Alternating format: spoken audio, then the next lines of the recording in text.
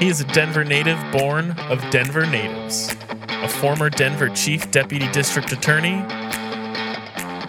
He is now an active Colorado trial lawyer. Bright, independent, and full of fun, he has been part of the media for decades. This is The Craig Silverman Show.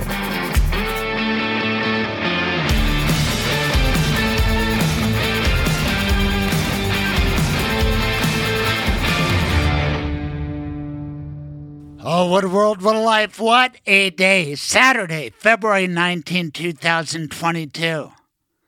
This show dedicated to my big brother, his birthday, February 19th. Miss you, Bill.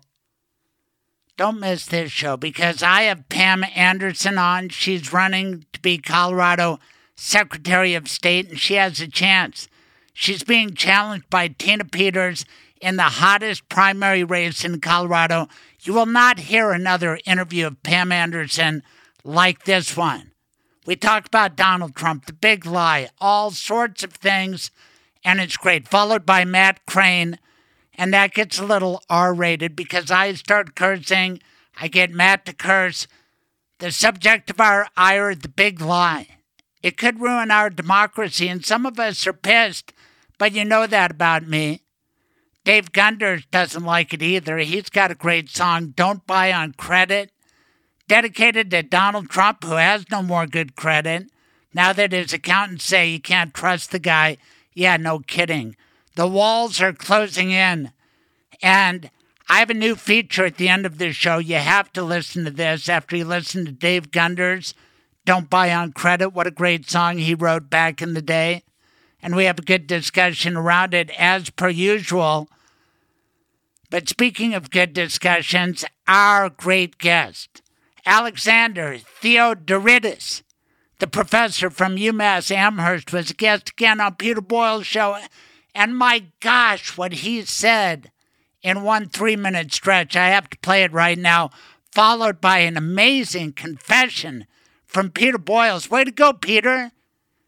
He's starting to stand up against the big lie, and maybe it's because of litigation, whatever. Is there backsliding? Well, tune in toward the end of the show for Right-Wing Media Watch. But let's give credit where it's due to Professor Theodoridis, who talks this incredible truth to Peter Boyles' audience. Give a listen to this, including him calling out Charlottesville and the bullying. And he gives us the title of our show, episode 84, Deal-Breaking Bullshit. Some things have to be deal breakers. Listen to this, and then hear an incredible quote by Peter Boyles. Then we go to Pam Anderson, and then we go to Matt Crane. Then we have Right-Wing Media Watch. We have Dave Gunders, our troubadour. It's a big show. Listen to what the professor told Peter Boyles' audience. This is why we have hope. Let the people hear the truth. I'm a Ronald Reagan fan, and I wonder what happened to Ronald Reagan's big tent. Remember Ronald Reagan talked about the big tent? And Sure. just to give you an idea of how this operates, we have, I call it the wall of hate. People send us text messaging, and other than your ethnicity, it's like, so someone asked, this is the either or. Who's crazier, Trump voters or Biden voters? It's not an either or. And they turned it into this. And another one, so who are you going to vote for? A conservative this, a conservative. I said, no, that has nothing to do with any of this.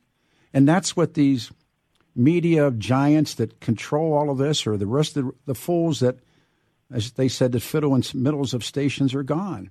It's not an either or. And at some point, you like to think. I mean, what you're describing is sort of whataboutism, right? Which happens all the time. Which is, okay, because that's the natural reaction. Like, okay, this is a bad thing, but what about this? What about that? What about this that the other group did? The point is, at some point, you can always find things like that, but at some point you like to think that there are deal breakers, right? Things that if the person does it, that's it, right? And so, before 2016, I would have liked to think that Donald Trump's fairly clear and transparent racist appeals would have been a deal breaker for a lot of people. Well, they weren't. And then Charlottesville, the saying, very fine people on both sides, and just being unwilling to do what every president would have done before that, which is just to condemn this. Even if you don't believe it, just condemn it in a full-throated way. And, that unwillingness would have been a deal breaker. And then, other stuff along the way. But at the very most recent example, or it's an ongoing example, is January 6th and the big lie. And that's apparently not a deal breaker for a lot of people. But they have supporters that tell you that isn't what you saw, and it was this, and they come up with video, and they do all of this craziness, but I call it the Shroud of Turin defense. Or the better one that I've called it, and I got hell for it because some guy said, I didn't understand it, was the Lyndon Johnson defense. When Richard Nixon is caught, his supporters said, well, Lyndon Johnson told lies too, as if that made it okay. Right. And you're right. I mean, there are people out there that tell you it was Antifa and Black Lives Matter and the FBI, and then they got all these different videos, and they spin this stuff. And well, and they get emboldened, though. Well, sure, that's the thing, is that normally you expect elites to marginalize that kind of thing, because they don't want to be attached to that. I mean, but that seems to not be the case, because I think they've discovered that nothing matters. Well, to the wall, for you, Professor, it says, get this lib off. Don't ever bring him back. All right. Yeah. See, and, we talk about how the left silences voices. And so do these people. I mean, like I said, when the time comes. But it's been a run. It's been interesting to watch this from a group of people you would not expect it from. Yeah, you're not. They don't like what you say, so you shouldn't be allowed to say it. Yeah, and just going. I just think too much of it is just people not having the backbone. That's why I'm so disappointed. And some people who are friends of mine, I've lost respect. My God, they're opinion leaders, and they can't stand up to this authoritarian nonsense bullshit.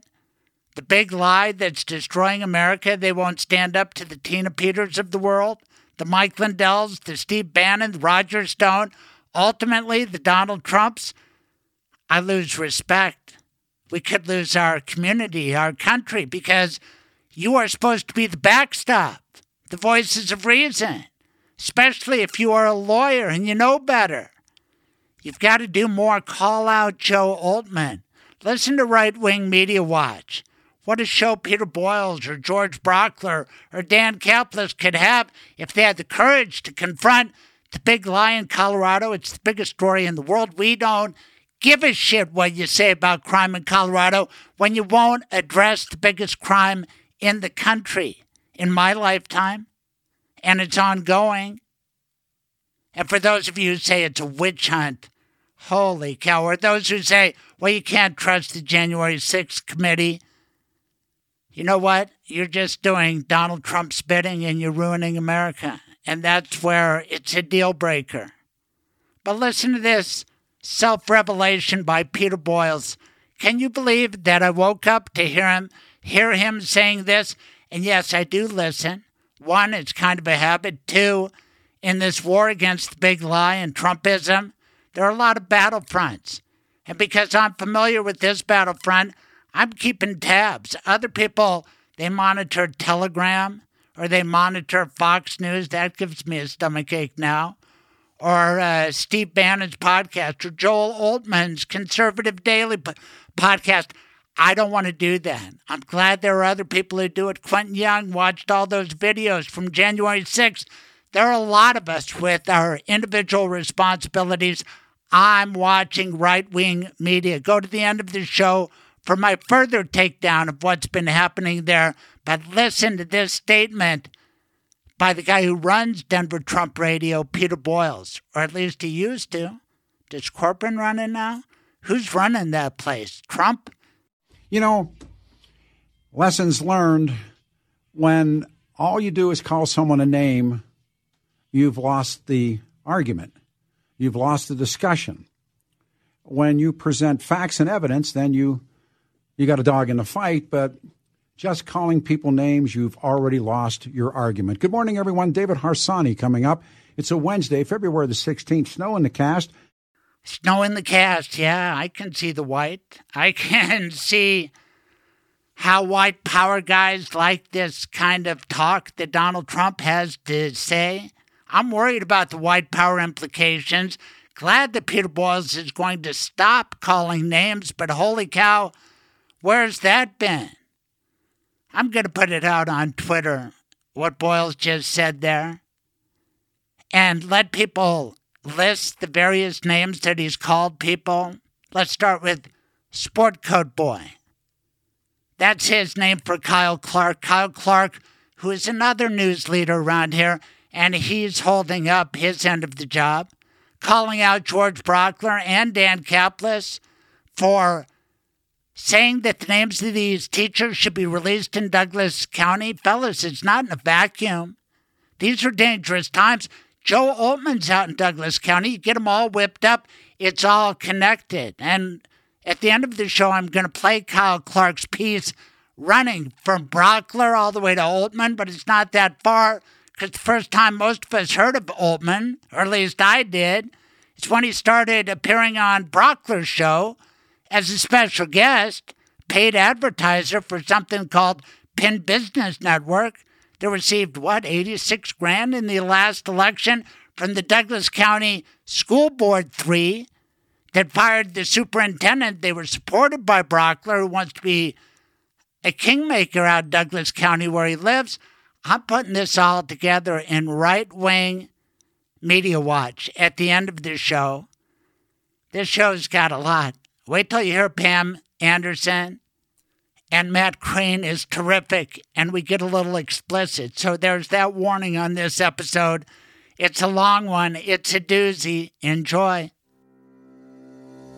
Michael, of course, is a great sponsor of my show, but more than that, he's my lawyer, my end-of-life planning lawyer, and I've got 2 dogs. What about you? I have 2 dogs right now as well. And not only do you love your dogs at home with your kids and your wife, but you get involved with dog issues in your law practice. Tell everybody about that. So I will write pet trusts, which is you can earmark money to take care of your pets. A lot of people, they've got their dogs and they love their dogs. But then if somebody were to, if you were to pass away, who's going to take your dogs? Who would love your dogs as much as you do? I don't know that anybody would love your dogs as much as you do. But I grew up with dogs. And so if I were to pass away, then my parents or my siblings could take the dogs. So when you set up a pet trust, you can dictate who's going to get those dogs, and then who you can leave money to take care of the dogs as well. I like working with you, and I think you are ahead of your time. You have 15 different locations. How cool is that? It is nice to be able to go to all the different locations and, meet people where it's comfortable and more convenient for them. And nobody wants to drive from one part of Metro Denver to the other to meet with a lawyer. You will come to them. Yep, and I'll deal with traffic so you don't have to. Tell us how people can get in touch with you.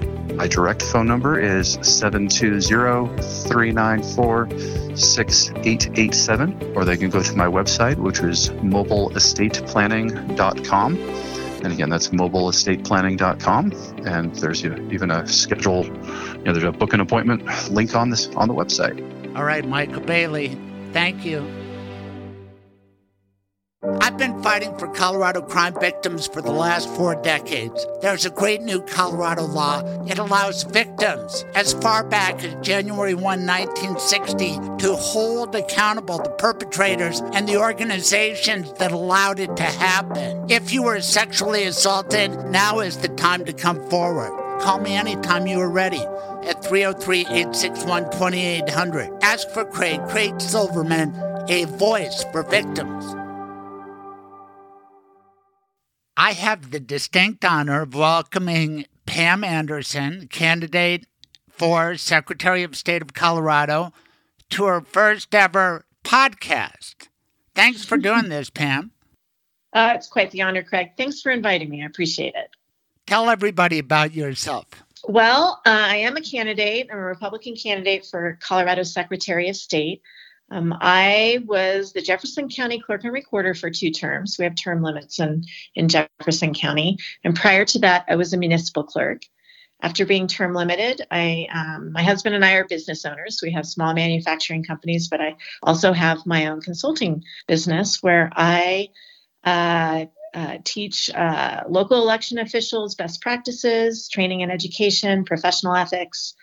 I was the executive director for the Colorado County Clerks Association for 5 years. And I go all over the country talking about how to improve access and integrity to our elections. Gosh, I like that kind of talk. I'm all for election integrity. I've never seen it challenged quite like it is right now.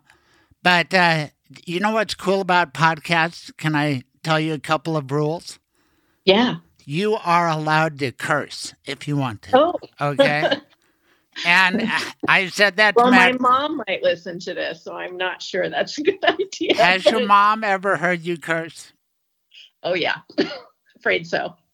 And how involved is Mom in this political run? Because the one time I made a foray in 1996, I'd say my top person was my mom. Yeah, I've been, exponentially blessed in support. I think I'm probably the most reluctant person in running for office when I have run for office. I've actually twice blessed in the mom department, my own mom and dad. I'm from a law enforcement family. My dad is a retired California Highway Patrol officer. My husband and I met in college, and he imported me a little over 30 years ago from California Lutheran University. And my parents weren't real political. My dad in law enforcement, kind of, I don't know, we didn't talk politics, but kind of a blue dog Democrat, I would describe from the law enforcement perspective. My mom is very conservative. I grew up in Reagan country, Ventura County. The Reagan Library overlooks the valley I grew up in. My first campaign was bumper stickers for Reagan when I was 14. But I also have my mother-in-law who served in the legislature for almost 20 years, Norma Anderson. She was the first woman majority leader for from Lakewood. Yes, sir. So our Sunday dinners couldn't be here. Yeah, we have a lot of public service, both in my own family. My dad's retired cop. Both my sisters, I'm the oldest of 3 girls. My 2 younger sisters are both in law enforcement, California Highway Patrol, just like my dad. And my middle sister is an assistant chief, one of the highest ranking women in the agency. My youngest sister is an officer, accident investigator expert, and they're both married to law enforcement officers. So that's sort of public service front, both with my own immediate family growing up, as well as my in-laws. We believe in giving back, and that's sort of why I have so much support. They're just, couldn't be happier for me to pursue what I see as an extension of my life's work. So what year did you get here to Colorado? 1992. Those were interesting times. And were you in Lakewood or thereabouts? Yeah. So Norma had like 15 acres and unincorporated Jeffco down there in South Lakewood-ish area. And they had a horse boarding horses. They're small business owners. And how many condos are on it now? Exactly. Is it true? Yeah, my in-laws divorced before I met them, and as part of the settlement, they had to sell the property. And so she actually lives just across the street near Bear Creek High School, where my husband graduated from. Bear Creek. And that was sort of where the area that they lived in, where my husband grew up, and they had about 15 acres there. And back then it was old Kipling, and they leased about 1,000 acres around there. And now it's all built up, but that's, sort of his experience growing up. Mine, like I said, was, at the time was a small town in Ventura County, which is, up the coast between LA and Santa Barbara. Largely agricultural. I bet California Lutheran was pretty. You know what's pretty cool? 1992, when you got here, I met a girl from Bear Creek High School, and she's now my wife of almost 3 decades. So, yeah, ain't that a small world? We're coming up on 28 years. Nice. Yeah. So when were you married? Maybe we shared the same date, because ours, November 26, 1994. Well, we beat you just by a little bit. July 9th, 1994. We're leading parallel lives. I have great respect for Norma Anderson. I think I interacted with her. I carried a badge myself as a prosecutor for 16 years. Then I ran against my boss, Bill Ritter, and he won. I ran on the platform that politics and prosecution are a poor mix. I think politics and counting votes, that's a poor mix too. Yeah, the reason why I got in, I left office in January of 2015, and my husband and I have been building our businesses since then. And while I still stayed in the policy, leadership and policy and elections administration field, what I saw was in 2018, what we're seeing is a really high turnover in local office for county clerks. We had 30% turnover in 2018, and I started seeing a disturbing trend, both in the Secretary of State's office and a few of our local offices, where, often you've seen, especially local officials, they get into office and they're like, I got a mandate, and it's, I'm a Republican or I'm a Democrat, and they take a more partisan approach to the office temporarily. But then the weight of the office and their responsibilities under the constitutions and state law come down. And also they experience that elections aren't a partisan issue, that, voters, all want the same thing. They want to be able to have access to their voting rights and it not being confusing. And they also want to make sure that their vote counts. And, not to overemphasize Ronald Reagan, but he said it should be easy to vote and hard to cheat. And my record as an election official sort of represents that.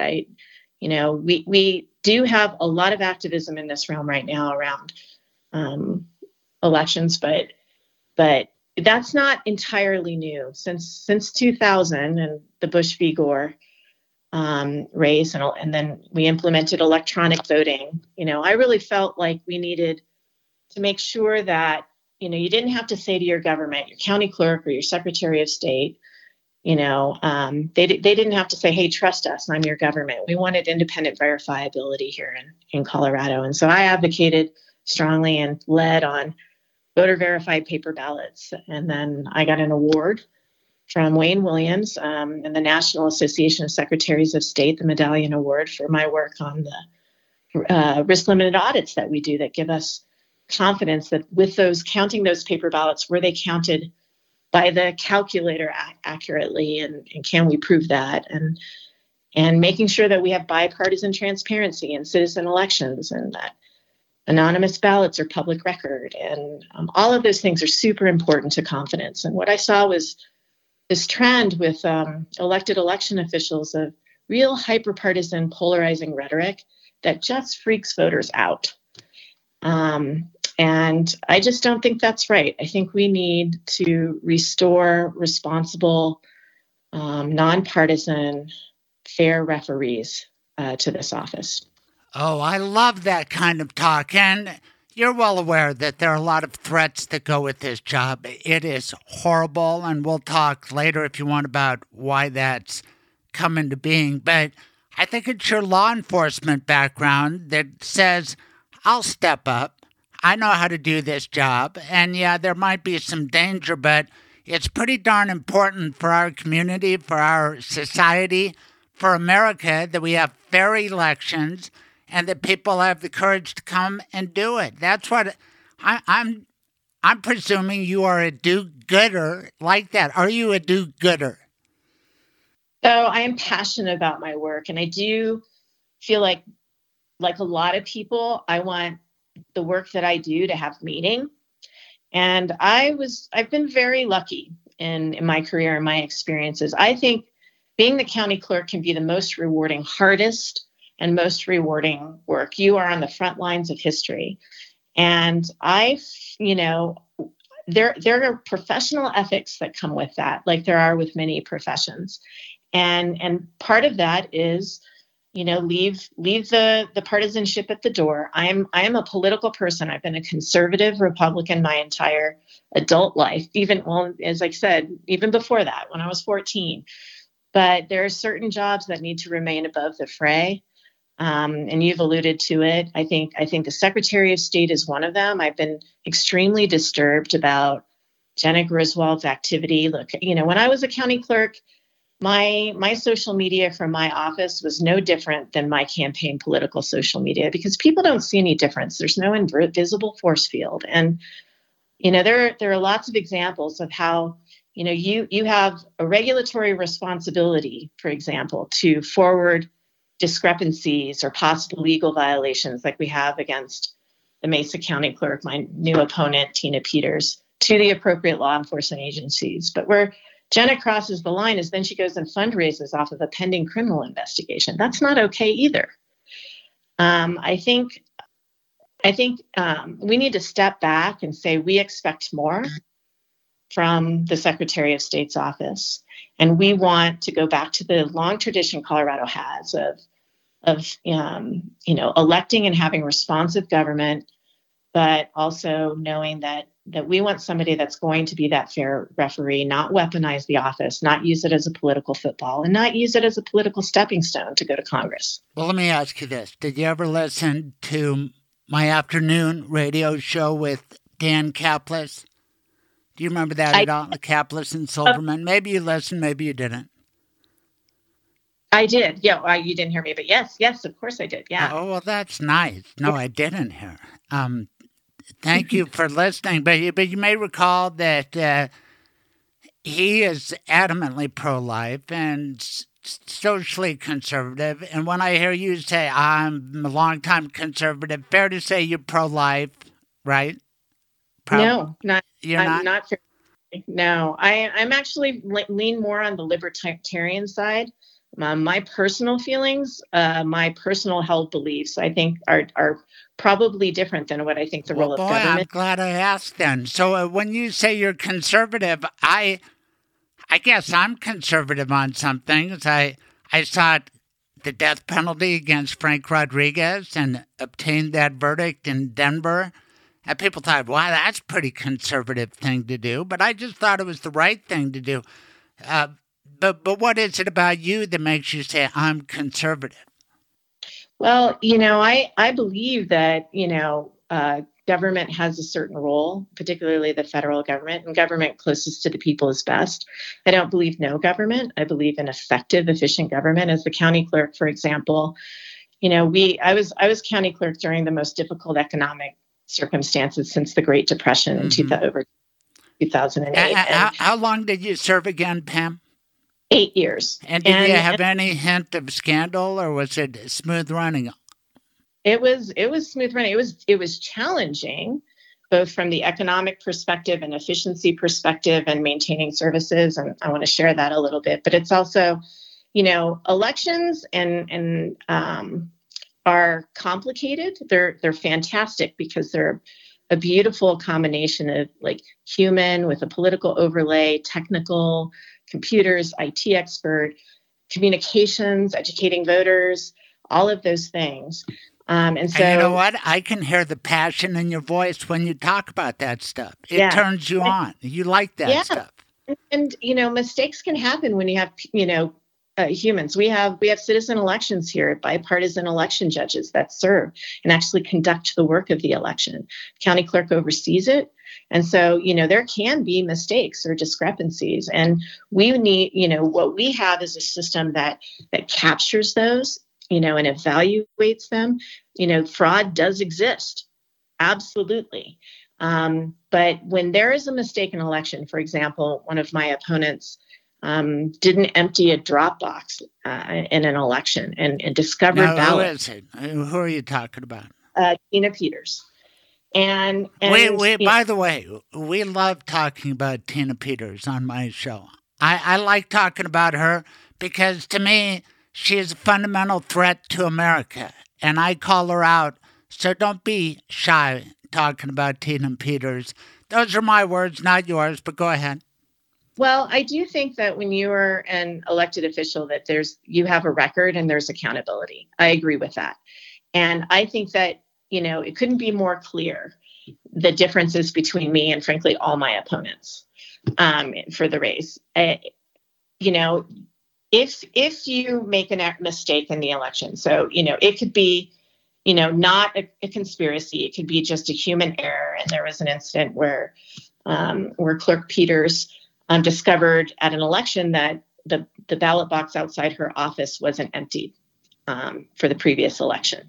Now, it was outside the contest period, and her response was that, well, we looked at, where the ballots were from, and it wouldn't have impacted the outcome of an election. And frankly, I don't think that was good enough. I think that as a sworn election official, with that oath you take, I would have gone to court and say, I want to count these ballots. And if I can't count them, I want to give people vote credit because it wasn't their fault. In other words, give them credit for turning in a ballot.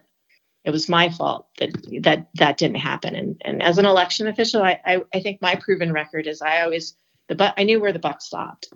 And you're just citing one in about 100 examples. I've had Scott McGinnis on my show. I've studied what's going on over there in Mesa County. And she's just not trustworthy. She's in the tank for Trump. She'll do whatever her orders are from Mike Lindell and Mar-a-Lago. That's just obvious to me. And in a wonderful world where you came to Colorado, where I grew up here, these kind of people would be ridiculed and shunted to the side. And in the four-way Republican primary you face, she should get like 2% of the vote. But she's going to get a lot more than that because we live in some really interesting times. Do you agree? I do agree. We do live in interesting times, and it's one of the reasons why I've stepped forward. What about these other two people? I'm worried they're going to divide up your vote and let Tina Peters win. Who are they? What are they doing? So I have two other opponents. I have not yet met them on the campaign trail as I've gone out and visited with Republican voters. But I would say that they're more in the same philosophical position as Tina Peters. If you look at their website, MAGA loony, they're buying the big lie. They're big lie buyers. I believe I'm the only candidate that says I do not see evidence that the election outcome was incorrect, particularly here in Colorado. And I don't demur on that. I've been in other states. I testified in Pennsylvania with the Republican legislature in 2021, talking about their election and now moving forward, how elections can be improved. That's my work. You know who you remind me of with that kind of straight talk? Your mother-in-law, Norma. Because I consider what you just said normal. Normal people don't believe this big lie bullshit. There, I cussed. And I get worked up about this because I think it's going to ruin the country. Now, I made a horrible assumption because I thought a lot of people hate Jena Griswold's guts because from the platform of being Secretary of State, she did things in support of Planned Parenthood and pro-choice causes. Didn't bother me, but I could see if you're pro-life, how that would bother you, but you're telling me you're not pro-life. So what is it that bugs you about Jena? Where I see the partisan problem and the hyper-partisan rhetoric is how she's taken her regulatory authority and weaponized the offense, not just on the elections administration side, but there's a political access piece. There's a couple of things here. There's a political access piece with initiatives, right, with candidates. And I have had candidates that are not Republican, not Democratic, but for unaffiliated candidates saying, look, we feel targeted. You know, she's refiled against unaffiliated. I believe that she has weaponized that office thinking that it'll help my party if I, use my penalty phase over here, but not over here. And I think we'll hear more about that through the election. The other piece is, I believe this is a real job. And, when I was Jefferson County Clerk and Recorder, I led a team of over 120, right? It's a management job. Secretary of State's office, there's also the business side, business licensing, and, how important that department is for the business community. And I've seen some parallels between, an elected official like Tina Peters and Jena Griswold. And one of those parallels is on leadership. So this was before the... Ouch, that's really harsh. Do you really want to throw that low of a blow to call Jena Griswold the same as Tina Peters? I can tell you why. Jena Griswold, and this was before the pandemic, had over a 200% turnover in her upper leadership positions.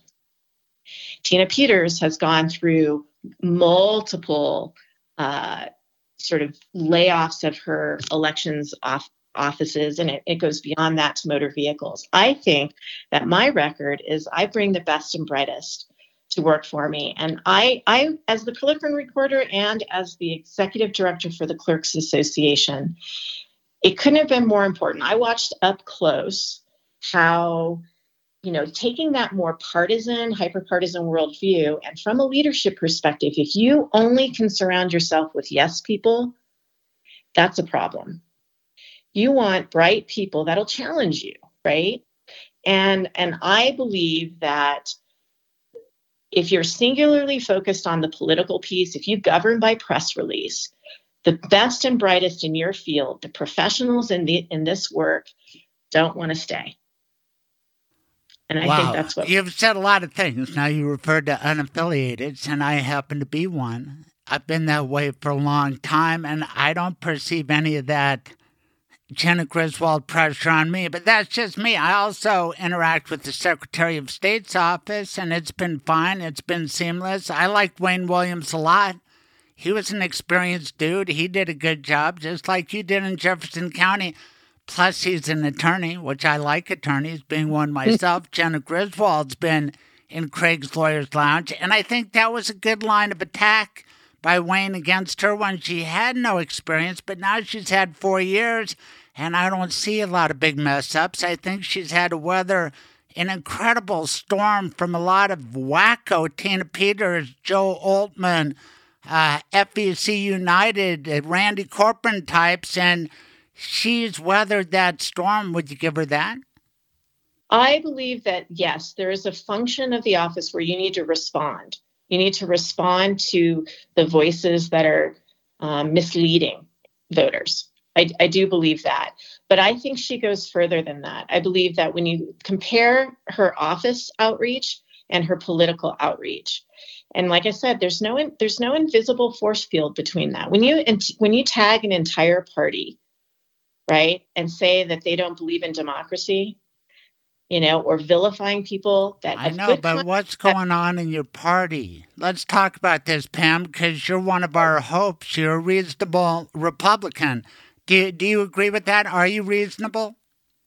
I am reasonable. And that's why you don't go for the big lie. And let's just be candid, because I'm too old to bullshit around this subject, that I do feel like American democracy is at risk. Do you feel it too? Isn't that why you're coming out to say, I'll do it?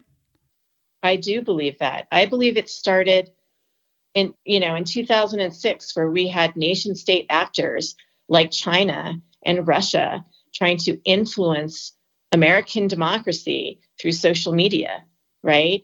I believe that we have a real true risk around cybersecurity, right? And became very closely connected in training with our county clerks and myself with the Department of Homeland Security to help train local election officials. But Pam, what is the greatest threat to election integrity right now as we speak to each other? What is it? I think the threat is lies about what elections are. Correct. And those lies are coming from Mar-a-Lago and his minions, willing to swill that bullshit. And you step up And I'm proud of you for doing that, but isn't that the number one threat right now? I agree, China, Russia, all the things you talked about, I want somebody who can handle that too. But right now the threat is the big lie, correct? I think that an equal threat is the politicization of elections administration, which polarizing parties like to do. It's been my entire professional experience at the legislature. And you see it with in different states, right? Whoever is in the majority wants to control the rules. And I think politicizing elections administration when it is not a partisan issue is an equal threat. But it is right now because MAGA World is dictating Tina Peters' moves. Mike Lindell flies around corrupting various clerks and recorders. You would have never fallen for it, but she did. And what's that guy's name? Dallas Schroeder? What did he do? Tell us your perspective on Elbert County. Did I get the name right?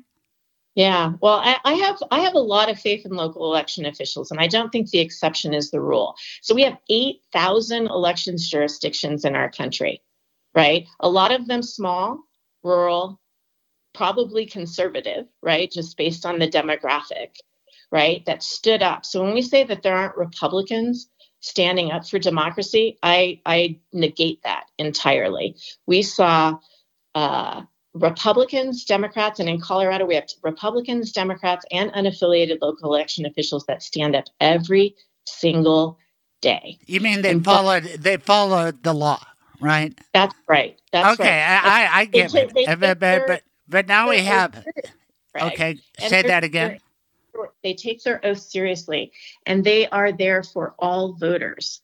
And I think that by holding up the exception as the rule, which I believe it is, it doesn't mean it's not dangerous, but I will also stand for those election officials that stand up every day and do their jobs. And those include our election judges and our bipartisan watchers and our public audit boards and our public canvass boards that are bipartisan and are appointed by the parties. They do that every single election. Well, and God bless them for following the law. And part of the reason is they don't want to get arrested and in trouble with the law. And Tina Peters is under investigation. So is this guy in Elbert County. And those election laws need to be enforced. And if people see, well, there's no consequence, can't we expect more of it? Isn't that the basic message of criminal justice? Yeah, I believe that the criminal investigations on that are appropriate. And I believe in due process as well. And I think that we should take a look at that and know that there's an appropriate role with the Secretary of State to regulate that. And Jena Griswold was right in forwarding those to the appropriate law enforcement agencies for that investigation. Where she was wrong is then during a pending criminal investigation, sending out and fundraising off of it. I got you. Yeah, that's political. I believe that voters can look at that sideways and say, wow, so does that give the perception of fairness to voters? You know, I think you have an obligation and a duty, but this office should be above that. I like that kind of talk. But let me ask you this. Since you conceded that the big lie is a big threat, how is it that a person very concerned about the big lie, saw its ramifications on January 6th, I see that bullshit still going on, and that's a big issue for me. In fact, it's the decisive issue. Why would I believe that you would stand up to that big lie threat better than Jena Griswold will? Well, so I wouldn't let any argument just stand, right? I think what I can bring is my professional and expertise and say, this is why this is not true. And be vociferous about it, right? Relentless. I won't stand on the sidelines if one party is having a big argument, right? I believe that you need to advocate from your office, from the legal perspective, and, not lecture other states about what they could be or couldn't be doing. Like, for example, Jena, there are a lot of things you can talk about, the approach that she takes as a politician versus the approach a professional would take in order not to freak people out. But she has waxed poetic about a lot of policy that's going on across the country. For example, she prohibited folks from going to Georgia, right? To having any business to do with Georgia based on their policies and laws.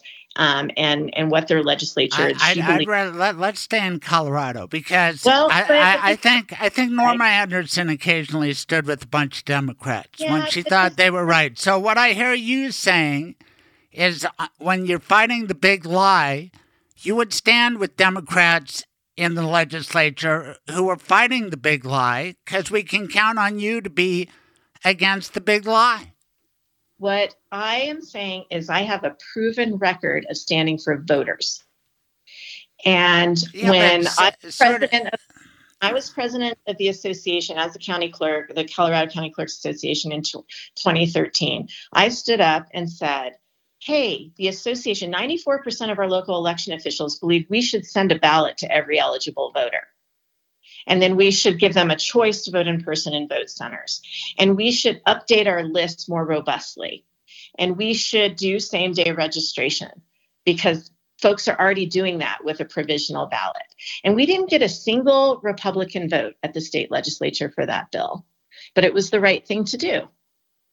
It was the right thing to do. That's a great example. I love that.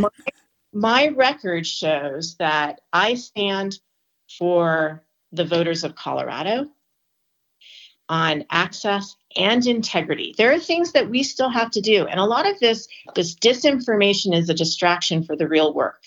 So, for example, I developed a signature verification audit. We can expand audits. This audit said, hey, are the judges doing a good job? They get trained, CBI training. Do they do this well? Right, but now we're getting into the minutia. I want to stay on the. I just want to stay on who I'm going to vote for. And your example was beautiful, and thanks for saying that. But let's say you win, and you're the only statewide Republican to win. You're in a powerful position, and I want to know if I can count on you because I see Republicans like Liz Cheney and Adam Kinzinger saying, I'm going to be true to my oath.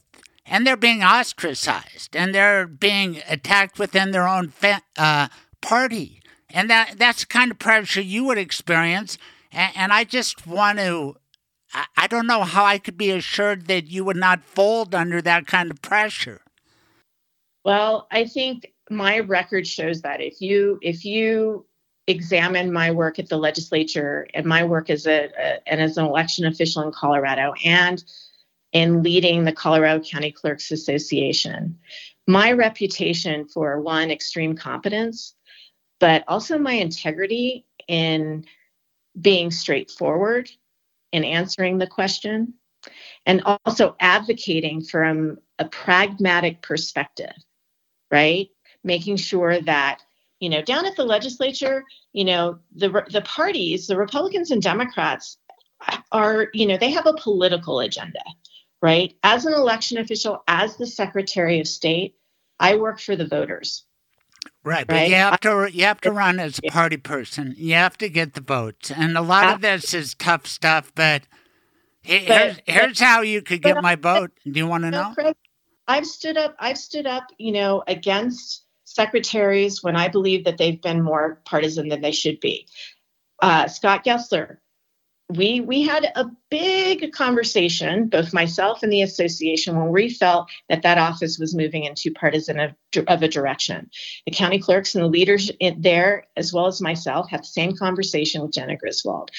You freak voters out when you hyper-politicize that office, and it's not right.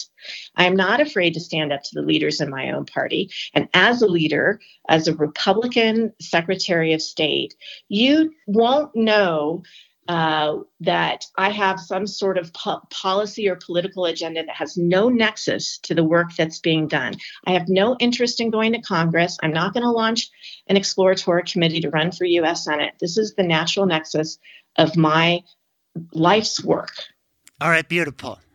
but you still need to win votes. And here's how you can do it. You want to make national news right now and perhaps win the election? You ready? I'm ready. I think you should say, with all due respect, sir, Mr. Former President Trump, I do not want your endorsement. You've been perpetrating this big lie that's about to destroy democracy until people like I can get in, and you're hurting our Republican Party. So thank you, sir. Please do not endorse me. That's a beautiful speech, Craig. You should run for all you have to say is I agree, because he's going to endorse your opponent anyway. If you preemptively say that, do you want to start over? Put it in your own words. It is a beautiful speech, but if you're looking for a secretary that wants to make national news, you've got the wrong girl. What I want to do is restore confidence and trust in the process in the elected office. How about restoring confidence and trust in the Republican Party? I believe that the political fray that Colorado voters want, they don't want that drama in that office that we're seeing, right? I have a friend and colleague that got elected in 2020, Stephen Richter. He got elected as a Republican in Maricopa County, Arizona. You may have heard about that county lately. And during the 2020 election... Was he one of the guys with the courage to stand for the truth against that Trump bullshit audit? Yeah. Yes, sir. He was then the election official. He won. He beat a very political Democratic incumbent by saying, make this office boring again. And then it became the least boring office in the country. And he and the Republican... the equivalent of commissioners here, so supervisor in Arizona, have been standing up incessantly, just like our commissioners over in Mesa County and Wayne Williams, for doing what's right. There is a legal framework with which to operate our elections, and that's where the discussion needs to be. And we need to hold people accountable that operate extra legally, and we should tamp down the partisan political rhetoric and run as the professionals and maintain and keep this office above the fray as Coloradans have traditionally wanted. And we're independent here in the West. We are independent voters. That's what we want from these offices. Offices like county clerk, like sheriff, like secretary of state, like attorney general, not hyper-partisan politicians that are looking to go elsewhere or to raise their profile. And that's the type of secretary I will be. Now, this is a great podcast already. And we're competing against other podcasts, including a guy named Steve Bannon, who may have even more listeners than we do. And that's where Tina Peters made her announcement. Would you go on Steve Bannon's show? I don't think that he'd have me if I had to make a guess, but probably not. Because he's a criminal?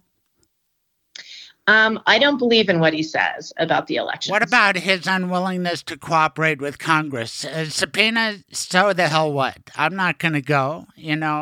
His benefactor was some Chinese dude who just went bankrupt, and that's the big booster of Tina Peters, and she's a danger to Colorado. Those are my words. Would you endorse it?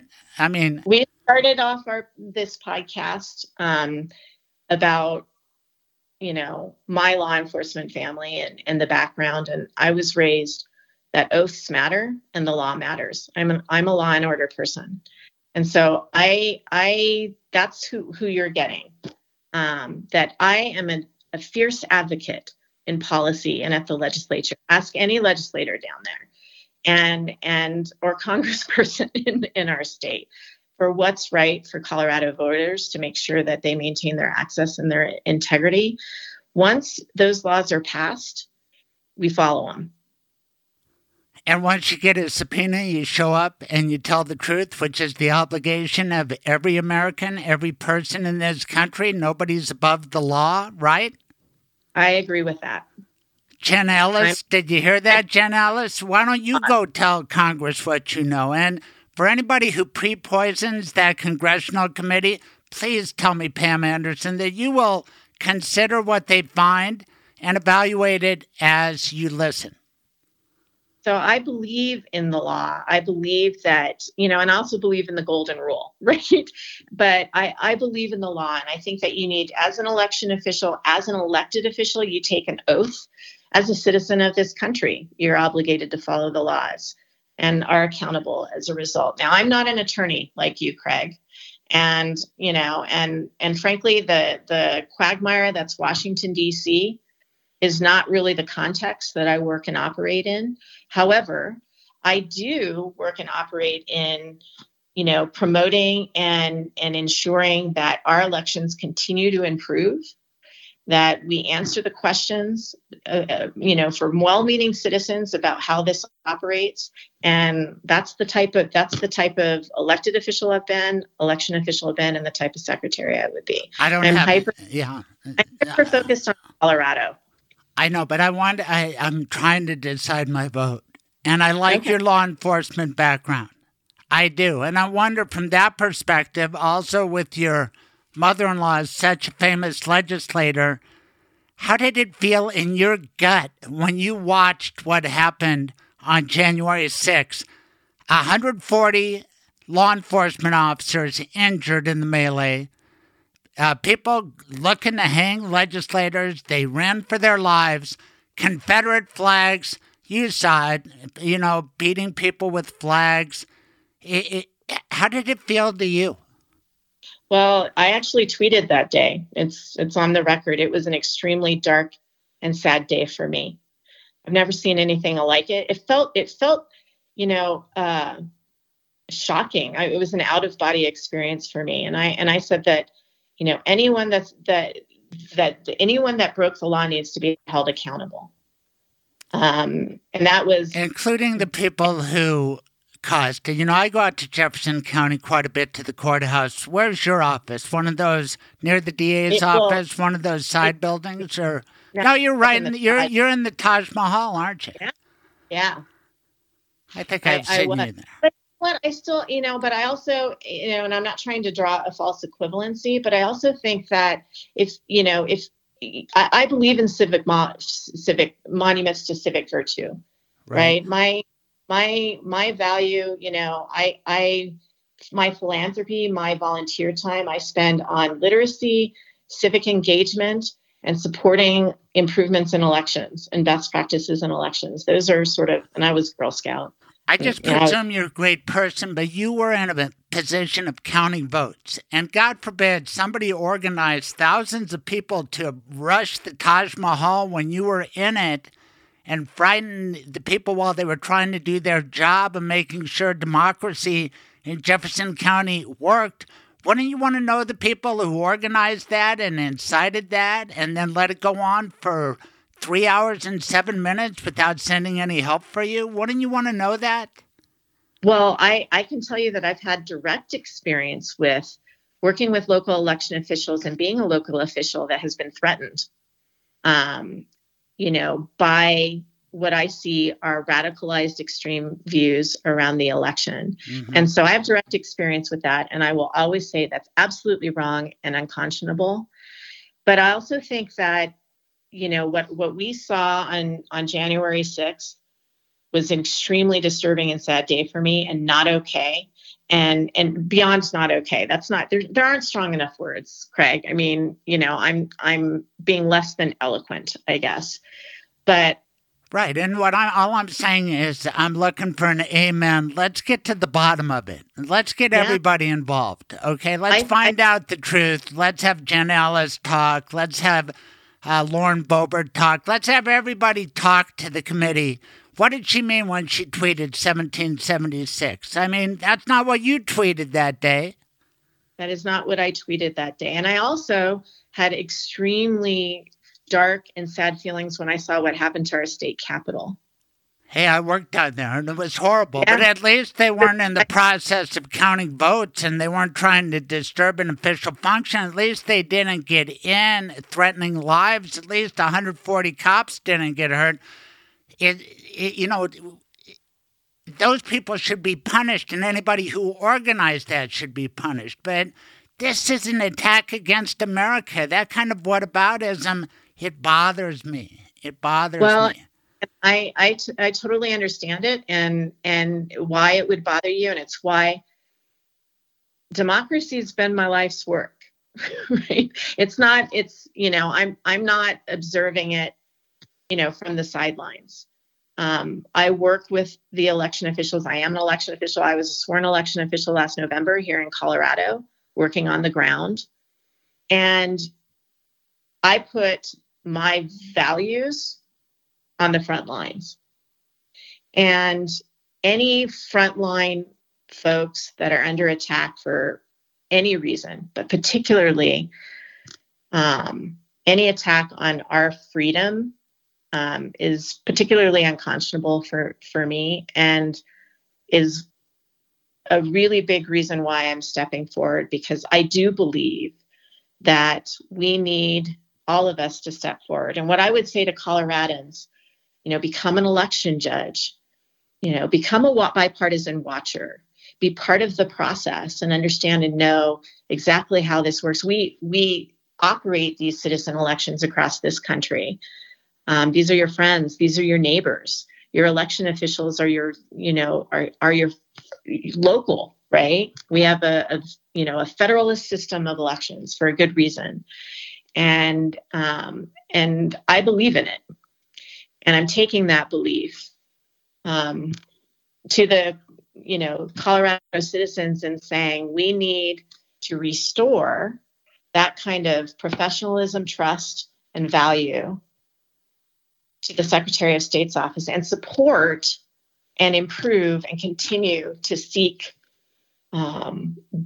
access and increasing integrity in our process. I believe in this system, too. I believe you are a great guest. I think you should give out your website. And once again, just a big, with colorful writing, no thank you, Mr. Trump. Because what are you going to say the day that he says Tina Peters gets my complete and total endorsement? Are you going to, I hope you throw off something of a satire. How are you going to respond that day?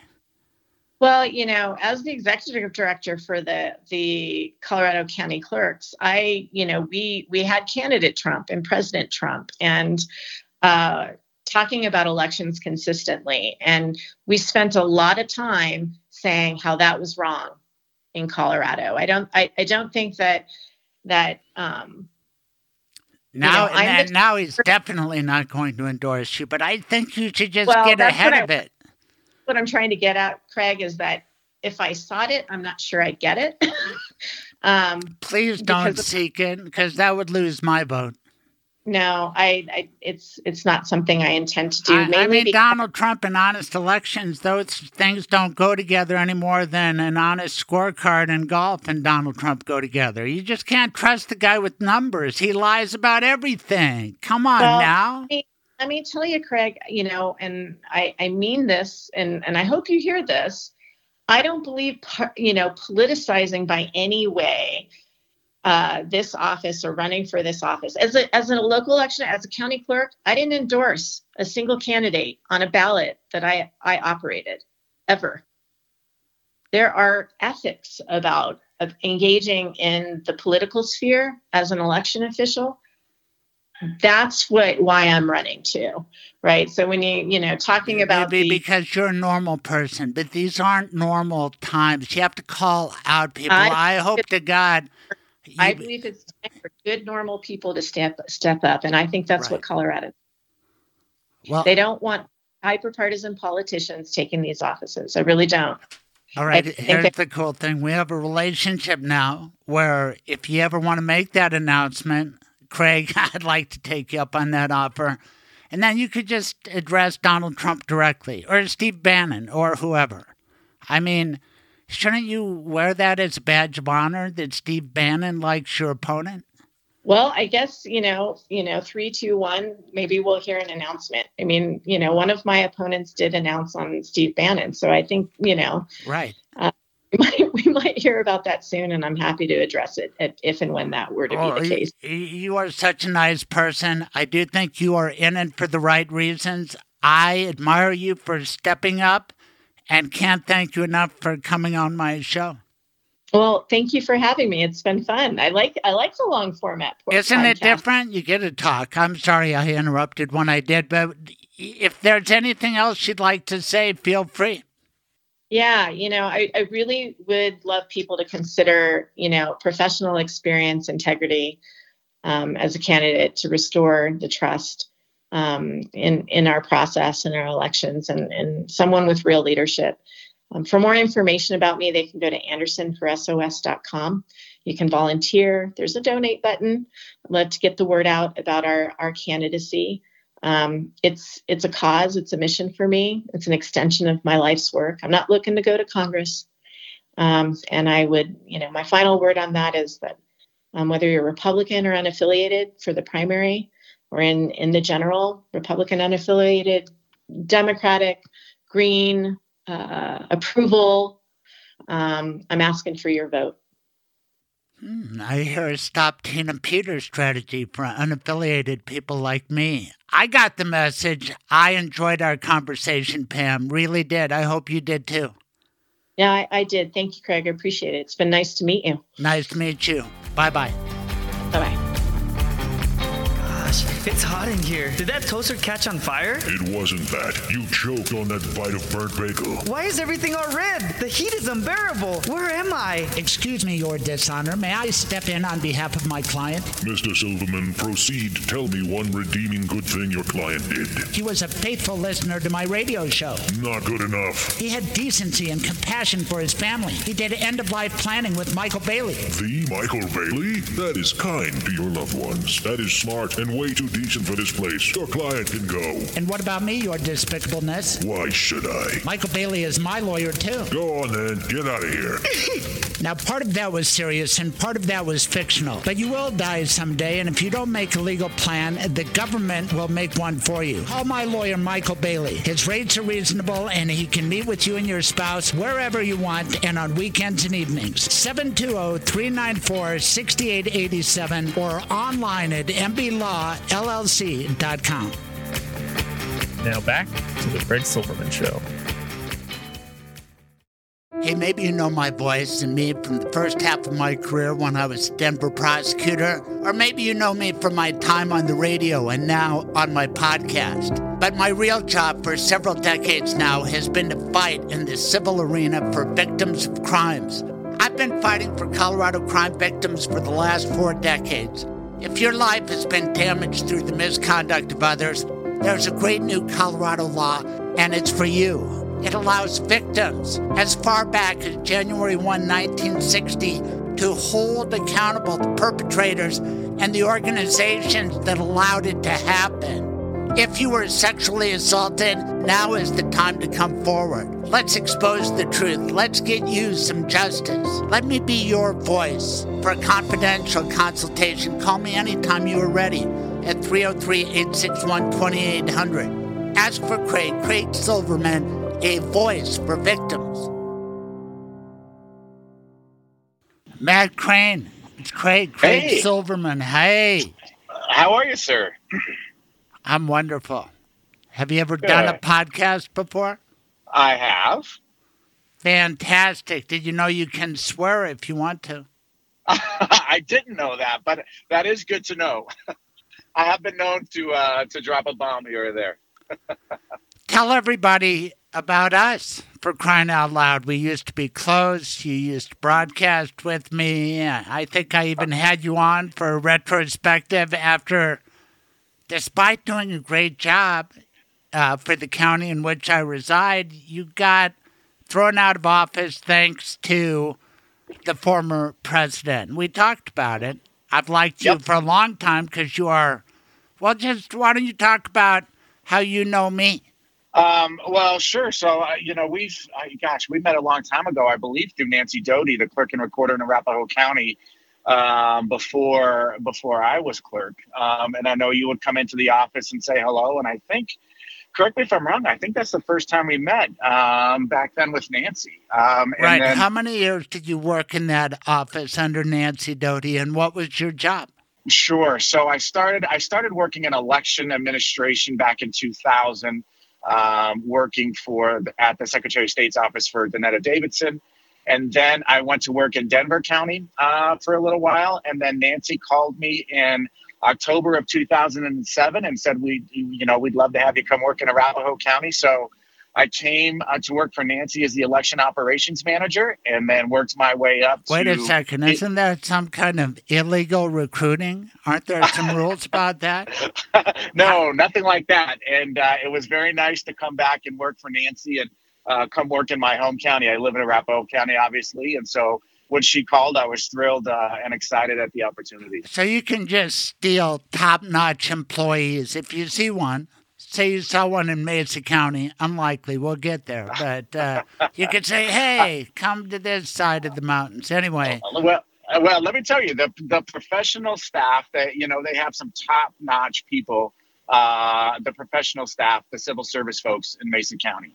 I know they do. Will say and that. I've been covering Tina Peters. I had Scott McGinnis on. Now I have you on. And I have the smart folks, and you are so darn connected. But, yeah, I think we met. I wasn't there to fix any kind of election or anything. I was just there to get a license plate. And That's right. And you helped with that. What, do you have to be good at license plates, too, if you work in elections? No, you never know. Nancy, I always told Nancy, wherever you need me. So however I could help, I wanted to be able to help the operation. So. Well, I wondered about that because is it a full-time thing to manage elections? I mean, back in the day, probably you had other assignments, right? You had to multitask. Well, so for the most part, it has been elections for me. And, one of my favorite questions, even now after being, an election administrator for now going on 22 years, my favorite question I still get is, you work in elections, what do you do the other 364 days out of the year? So it is a full-time job, and it's certainly gotten much more complicated and technical over the last, 10, 12 years or so. Yeah, no kidding. But the bottom line is, as we talk about people running for clerk and recorder, there are responsibilities beyond voting, right? Like license plates and things that I imagine incompetent people can screw up, or is that impossible?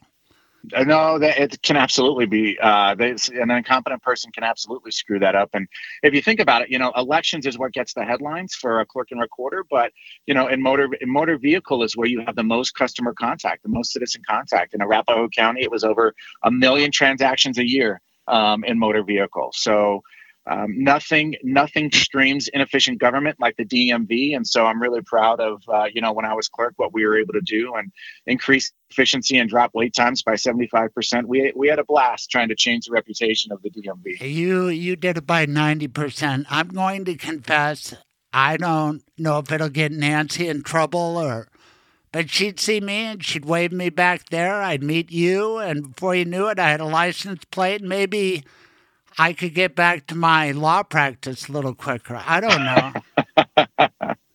Right. Anyway, right. We're always happy to help. I'm always happy to get special treatment. I really am. For anybody out there who wants to know, who isn't? But the bottom line is that, Matt Crane, you've had an interesting life. And tell everybody how you ended up succeeding Nancy Doughty. Was that hard, difficult? You have to run as a Republican? Were you really political or apolitical up till then? No, so I've always been Republican, working in elections. I think most election administrators work very hard to maintain that nonpartisan veneer. So why not be unaffiliated? Because you can't get elected, right? You can't get elected. It's just like a DA.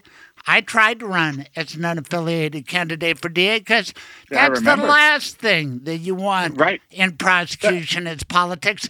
That's the last thing you want in vote counting is politics. Yet we keep having partisan elections where Matt Crane, in order to advance, had to pick a team. Am I right? Yep. Well, I think the chessboard's changing a little bit on that. I don't think it will be long until we see an unaffiliated person elected to a countywide or even statewide office in the near future. When you look at over 40% of active voters in Colorado are unaffiliated, we do have some clerks that have moved to unaffiliated. For me, there are times when you think about it. And I certainly think I may have had a better chance at re-election had I switched to unaffiliated. But, two things. One, I mean, I am a Republican. And two, I do think that you can be affiliated with a party and do a job in a nonpartisan manner.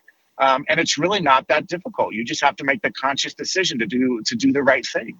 And so that's where I was.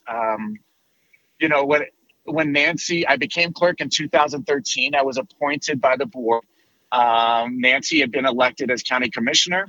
And so that created a vacancy there. And that was an interesting appointment process where, there was some mudslinging going on. Craig, you might remember, my wife worked for Dominion for a while. And so there was an anonymous letter sent on behalf of one of the other people going for that appointment. And so we had to go through a citizen ethics panel where, there were 5 citizen members to that panel who decided unanimously that there was no conflict of interest for me to be clerk. And I was able to get the appointment and then stood for election in 2014 and won. So, all right. Now, how long had you been married at that point to your wife? We got married in 2006. So we had been married for 7 years, almost 7 years. All right. Well, too long to just say bye-bye, honey. And so I'm glad you did that. Well, I'm grateful she didn't say that to me. And I did study up on what happened, and it's a little suspect because wasn't that opinion authored by Randy B. Corcoran? Yep, Randy. Was that back when he was semi-normal, or was he? No, look, Randy. Randy's my friend. We have some disagreements on some current things going on right now about elections. But he did write the opinion for the majority. Well, actually, for everybody on the committee. And again, I appreciate the work. It was a bipartisan committee, so it wasn't just a fixed game there to go in and give me a clear record. It was bipartisan, and I'm proud of what we did, and I stand by my record as clerk, and I stand by my record as an election administrator. But what was the issue? Because now you're the top clerk and recorder. You're making decisions about voting machines, and Dominion is a strong player in Colorado. So was it determined that there was a conflict, but it could be waived? And no. So no, it wasn't anything like that, actually. So when I worked in Denver in the 2000s, I was there when we had that really spectacular election fail in 2006, where there was the problem with the e-poll book and that kind of thing. And so this letter said that I was involved with that and had some unethical dealings with it was Sequoia at that time, not Dominion. And then, there were concerns about me, working with Dominion, Sequoia in the role as clerk. And the ethics committee brought in people I worked with from Denver, brought in the elected election commissioners at the time, brought in the executive director at the time, interviewed them all, went through everything, went through all the documentation and said, look, Matt, there was no, what happened in 2006 wasn't Matt's fault. There was no unethical dealings with Dominion or Sequoia. I never signed any contracts. That was all done above my pay grade. And so the claims were found to be baseless. And it was just a cheap political stunt, to be quite frank. But I mean, to the extent there was an issue, I would offer this in your defense. Not that you need a defense, but the proof is in the pudding. It's kind of like what I say about Barack Obama. Because some people thought he was a radical leftist, and I could see how people would think that. Jeremiah Wright and Ayers and all that. But then he did 8 years, and now we've seen his life afterward, and he's a pretty normal guy, and he's not Che Guevara or anything like that. So the proof is in the pudding, okay? Right. Anybody who thought that maybe you would have a problem being a good clerk and recorder, well, how long did you serve? I served until January of 19. I lost in 18, as you mentioned, and so when my term expired in January of 19. So how many years were you the head guy? It was almost 6 years. All right. So the proof is in the pudding. I don't remember any bad performance by you or. No, I'm really proud of what we did. And here's the other thing too that was really important. So when all of that came up and there was talk of the Independent Ethics Committee, I said, let's do this. I have nothing to hide. I believe in being as transparent as possible. I'm happy to speak with whomever I need to speak to. My wife came in, did the same thing. We have nothing to hide, and we absolutely believe in transparency. So we had no issues going through that ethics process. Well, the proof is in the pudding in this way, too, because all this bullshit accusations against Dominion, it's just bullshit. Anybody who's following it knows it's bullshit. So, say, oh, geez, his wife's with Dominion. Well, Dominion was a great Denver company, Denver, Canada, elsewhere, until the former president and his team conspired to tell lies about Dominion, and it's bullshit. And I call it out on a podcast, and I could say bullshit because our former president always said bullshit, but the worst name is even to say the guy's name. Anyway, but we will, because he cost you your job, right? Didn't we? We talked about it on the radio, right? I was on Denver Trump radio, but I had a falling out with the guy that culminated spectacularly, but I was throwing hard punches by doing a deconstruct on that, 2018 election where competent Republicans, including a good sheriff, a great clerk and recorder, they got voted out of office not because they were doing a bad job. They were doing a great job, middle-of-the-road types, apolitical. And the sheriff got replaced by a guy who's doing okay, I guess, Brown, who had very little experience. And the person who replaced you, no way was that person as qualified as you. And it was all because of the former president. Am I right? And didn't we talk about it in a broadcast afterwards? Yeah, we did talk about it. And, there's always swings, right? So whatever party is in the White House in the midterm that follows, there's always going to be a swing the other direction. But there's no doubt that the swing was more pronounced, especially in Colorado, because President Trump was not liked by unaffiliated voters in Colorado, and especially unaffiliated women. And, that's just the facts. There's, if you're being honest about what happened, that's what happened. And, I don't know if I told you this at the time when we spoke about it, but when I would be knocking on doors talking to people, I would have people say, look, we know you've done a great job. Our elections are safe and more secure than they've ever been. The DMV, wow, I get through fast. I just can't vote for you. And when I would ask why, they were like, we just have no other way to let President Trump know. People know we don't like President Trump. And I said, well, and this is what I would tell people, I doubt President Trump, meaning no disrespect to the president, but I doubt that he knows Arapahoe County, knows what a clerk and recorder does. And all you're doing is making your local government weaker, which is where you have more interaction. And they're like, we totally get it. We just have no other way to voice our displeasure and how unpleased we are. And what can you do? I believe in elections. I've dedicated my life to this. And so, when people make up their mind that that's how they're going to vote, then, that's what happens. So. Well, we'll get to that because I think there are some things that we can do. But let's keep going with your fascinating life because Trump was responsible, and I don't blame that citizen. A lot of us feel that way still, and Trump was extremely toxic in Colorado. Think of all the things that happened. His first year was pretty darn good. He got unemployment down, and he seemed to have some decent people around him, like Mad Dog Mattis. And the way he destroyed the Islamic State and liberated those countries, Raqqa, Mosul, those cities in Syria, and I thought that was tremendous. So, and I hated the Iran nuke deal, probably too much because it led me down some wrong roads. But the bottom line is, in 2017, the summer, right after I went to the White House, broadcast from there, Charlottesville, August 2017. And boy, did that send some shockwaves through me and a lot of people. Then we had Helsinki. Then we had one thing after another. And, a lot of those suburban women, they don't much like guys grabbing them between the legs without permission either. So you could not win because of Donald Trump. And you're saying, well, that happens. But as I tell my kids, This ain't normal when it comes to politics. This is not normal because normally a competent professional like you would have been retained.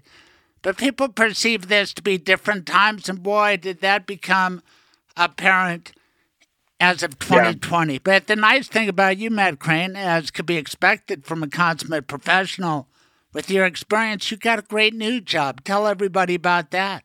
I do. So when I left office, I do a couple of things, actually. I serve as an election security consultant for Homeland Security, and then I also serve as the executive director of the Colorado County Clerks Association. So it's nice to be able to, track some things and help on a national level, and then of course, still be involved and engaged here back home. So it's been really great. The Lord's taking good care of me.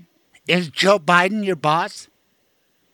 No, I work for a subcontractor called the Lafayette Group, but we provide consulting services for the election security initiative run by Homeland Security and CISA, the Cybersecurity Infrastructure and Security Agency. So, what about that County Clerks Association? Tell us about that. Is that a time-consuming job or not so much, or what do you do? Well, it depends. It ebbs and flows a little bit when the legislature is in session. It's a lot busier. We're actively involved down at the legislature watching legislation and trying to push for smart changes to the election code or the motor vehicle code or in recording. So that's busy, but it's certainly since 2020 been a lot more interesting of a job in terms of fighting a lot of the mis and disinfo that's out there and pushing back on those crazy narratives that you're out there. You're right. There's no question. So much of what's out there is just bullshit. And now you're talking. It's become, I know, right? It's become almost a full-time job pushing back on that. But the people that are grifting off this, the bad actors, they're very smart. Their network is pretty sophisticated, and they're pretty good at what they do. So we can't let our guard down, and we keep pushing back where we can. And they're all kind of hiding in public, right? It's unbelievable what you can find on social media and all of that. Right. But this County Clerks Association, who do you answer to? Is it the majority vote of the elected clerks? So we have an executive board that's made up of clerks, and so they are ultimately my boss. But in a way, I work for all 64 clerks across the state, including Tina Peters. Well, she's a member of the association. Yes. Well, let's get right to her then, because Sure. I've learned this Tina Peters story. It's fascinating. It involves Sharona Bishop. You know her too, I expect. I've never had the pleasure of meeting her, but it certainly seems like she has a crush on me. So. America's mom. Yeah, and she's got a huge Facebook and other social media presence. She does. I think she's very effective in what she does. Attractive, right. And I've noticed that Tina Peters says she's looking good, too, flying around with Mike Lindell and Sharona Bishop. It's a fast crowd. Wow. Yeah, well, she does have some interesting friends, that's for sure. It's intoxicating. And then you throw in some religion. What's going on with Tina Peters? I don't know if intoxicating is the right word for it. Toxic is in the middle of that. Yeah, it's definitely toxic. We're still waiting on the investigation. I think that the federal authorities and the state authorities here are looking, they're going through the investigative process. But what did she do? Do we know what she did? At a base level, yes. For some reason, she had concerns about the trusted build process, which is when there are updates, software and firmware updates to voting systems here in Colorado, we go through a trusted build process. So when the vendor, in Colorado's case, either Dominion or Clear Ballot, when they come up with a new updates to their system, they send the code to testing labs, federally accredited testing labs that go through and make sure that that code, that the systems work according to the 2002 voting system standards. So they go through that process. They make what's called a golden image and give that to the state. That's the only image that the state here that we can use. And then the trusted build process continues, where the state takes that image and puts it on the voting systems and components throughout Colorado. And so, I think, Tina fell prey to some bad actors and some grifters who said that there were problems with that trusted build and that it was going to wipe out evidence of the Kraken. Even though that has been thoroughly dismissed and debunked every which way and twice on Sunday.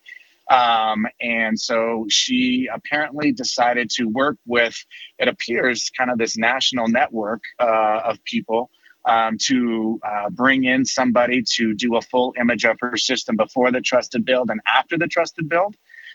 She turned off her security cameras. She lied to the Secretary of State, brought somebody in to do the image. During the course of that, some of her passwords were exposed and put online by some QAnon folks. And then she shows up at the Lindell Symposium where they're going through her images. Keep in mind, Craig, voting systems under President Obama were designated as critical infrastructure because of how their importance to the country and how important these systems are. President Trump kept them designated as critical infrastructure.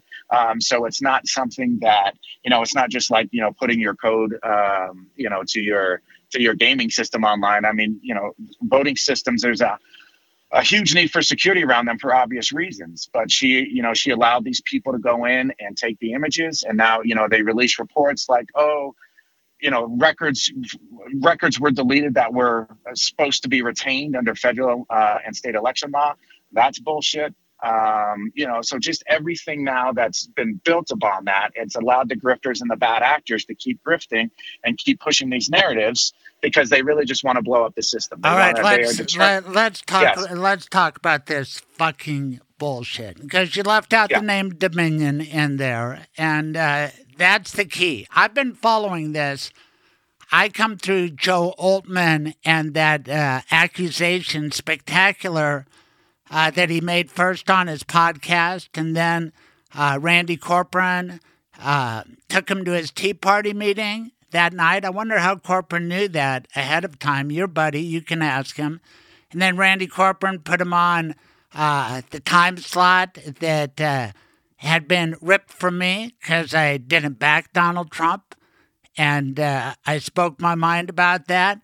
And then he passed Oltmann along to Michelle Malkin, and then it was passed to some other people, all the defendants being sued. Corcoran's being sued. KNUS is being sued because they targeted Eric Coomer and your wife and this Dominion machine because they had to cheat. Donald Trump is the worst cheater in world history. Rick Riley's been on my podcast talking about the book Commander-in-Chief. And he was never going to lose without claiming he was cheated. He even did it in, the Iowa primary with Ted Cruz. He's just, the traces of that, if you study it, Craig, you're exactly right. The traces, and there's some groups out there that have done some really good work on this and studying the mis and disinfo about it. And you're right, it goes back to at least 2015. Roger Stone registers stopped this deal back then. Remember, he's the ultimate guy who I've interviewed him. In fact, I played him on my last show. The guy is proud to be a dirty trickster, and he's going to cheat on everything he ever could, including his wife, probably with other dudes. The guy's a swinger. Read Jeffrey Toobin's account of his night with Roger Stone sometime if you want to get blown away. But I'm okay. I think I might skip that. Right. You're the old school Republican. Believe me, Donald Trump knew all about this with Roger Stone, who was always good, also good friends with Roy Cohn, one of the most crooked lawyers in world history. In any event, Trump was going to cheat. The best target was Dominion because they're a multi-state entity, and you got to find somebody who's connected to Dominion who you can point a finger at, and that's not hard. If I work for Dominion, you could go to my social media and see that I disdain Donald Trump. They found Eric Coomer. They realized he was with Dominion. They made him a target. They said, let's find people in the hinterlands who have Dominion machines who maybe Mike Lindell can romance and get to them. They got to Tina Peters. They said, I don't think they planned to attack you and your wife. That was just sort of a bonus thing that they've stumbled into. And Joe Oltmann, go ahead. Am I wrong about that? No, I'm sorry. Yeah, no, you're right. Well, so after the election, I started, because people were, asking me what I thought. I did some radio here. And I said, look, the stuff about Dominion is bullshit, and we can prove it without a shadow of a doubt. Eric Coomer, I know Eric Coomer. He and I agree on absolutely nothing politically. We've had some fun knock-down, drag-out conversations, but I know him, and there is no way that he would do what he was accused of. And so I started saying that. I did a presentation. So, Nancy has since moved to Arizona, but and you came to speak at her meetup group. I know you've come to speak at least a couple of times. And so back in January, back when Nancy was normal, I haven't talked to her in a long time, but I think she's got some Tina Peters disease, from what I've heard. No. Well, I hope not. Tell her to call me, and I'll put her on. But I'll put her on regardless. I love Nancy. She's been so nice to me, but this can afflict anybody. And well, sure. But so she invited me to her meetup group last January, and because she knew all of this was bullshit. And so she wanted me to do a presentation on the claims and what was there. And so I'm going through and at least what we knew at that time in January. And somebody there who is who's really believes in the stop the steal stuff at one point says, so are you telling me that Donald Trump, Rudy Giuliani, Lynn Wood, Sidney Powell, and Joe Oltmann are all lying? And I said, you're damn right they are, and we can prove it. Like, it's not complicated to prove that there was no cracking in the voting system. And so after that, within a couple of weeks, there was this, weird blog that pops up about the Colorado election cabal. And it's Jena Griswold, myself, my wife, Pam Anderson, Wynn Williams, Scott Gessler, Eric Coomer, and Ken Buck. And at the heart of the web was my wife and I. Like, we were the great and all-powerful Oz controlling what happens in elections here in Colorado. And so they started coming after my wife and I because I stood up and told the truth. And that's, we've been doing it. We're not going to back down, and clerks aren't going to back down. We know what's true. We know what let me preface that. Most clerks know what their systems do and how to validate that they work accurately. So that's what you get for standing up and telling the truth, but they're not going to chase us out of the public square. No way. I know. Most club professionals knew how to run a club championship, but then they encountered Donald Trump, and a lot of them buckled in the end and said, okay, you can have the trophy. Yeah, you had a couple hole-in-ones we didn't see, just like Kim Jong-un. It's nutty. How about the first part of my premise that Dominion was targeted just because they were in so many states, including swing states? Yep. I think that's right. And I don't think it just started as some innocent thing. I don't believe there was an Antifa call of the month where Eric Coomer went on there and said, I'm going to fix the election. I think you're right. I think this has been planned for a while and executed according to that plan. And look, it's been successful. When you look at how many Republicans, the polls show that they really think the election was stolen. And these people are raising a lot of money on these claims. And it's gross, it's disgusting, but it's what we're trying to fight against. Right, guys like Mike Lindell who sell a lot of pillows, advertising on KNUS, Fox News, and elsewhere, and a lot of people buy that bullshit and buy his pillows, which I can't tell you if they're good or bad, but I smell a con man in him, in Trump, who's grifting like crazy off of this. I can't believe you're still a Republican. You named a lot of lawyers. That's cool. I'm a lawyer. You can throw Lynn Woods lost his mind, but you left out Jenna Ellis. Wasn't she part of it too? Well, yep, she was. I'm proud to be a Republican because I believe in conservative values. I believe in what true Republicans believe in, but certainly not grifting and not telling the truth and not doing unethical things to win. That's not who we are. That's never who we've been. And that's the kind of Republican I am. And I'm sure as hell not going to cede ground in the party to the bad actors. No, right. sir. But isn't Tina Peters bad actor now? Yeah, well, yes. I don't, in my opinion, yes.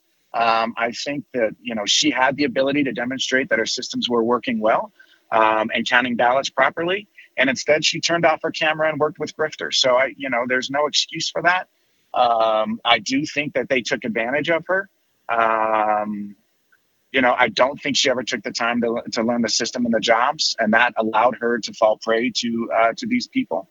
Now, I don't know the lady, but she had a horrible tragedy happen in her life. And did you know her personally when her son got killed? I did not. I only met her in 2018. And she called me when she was running for office.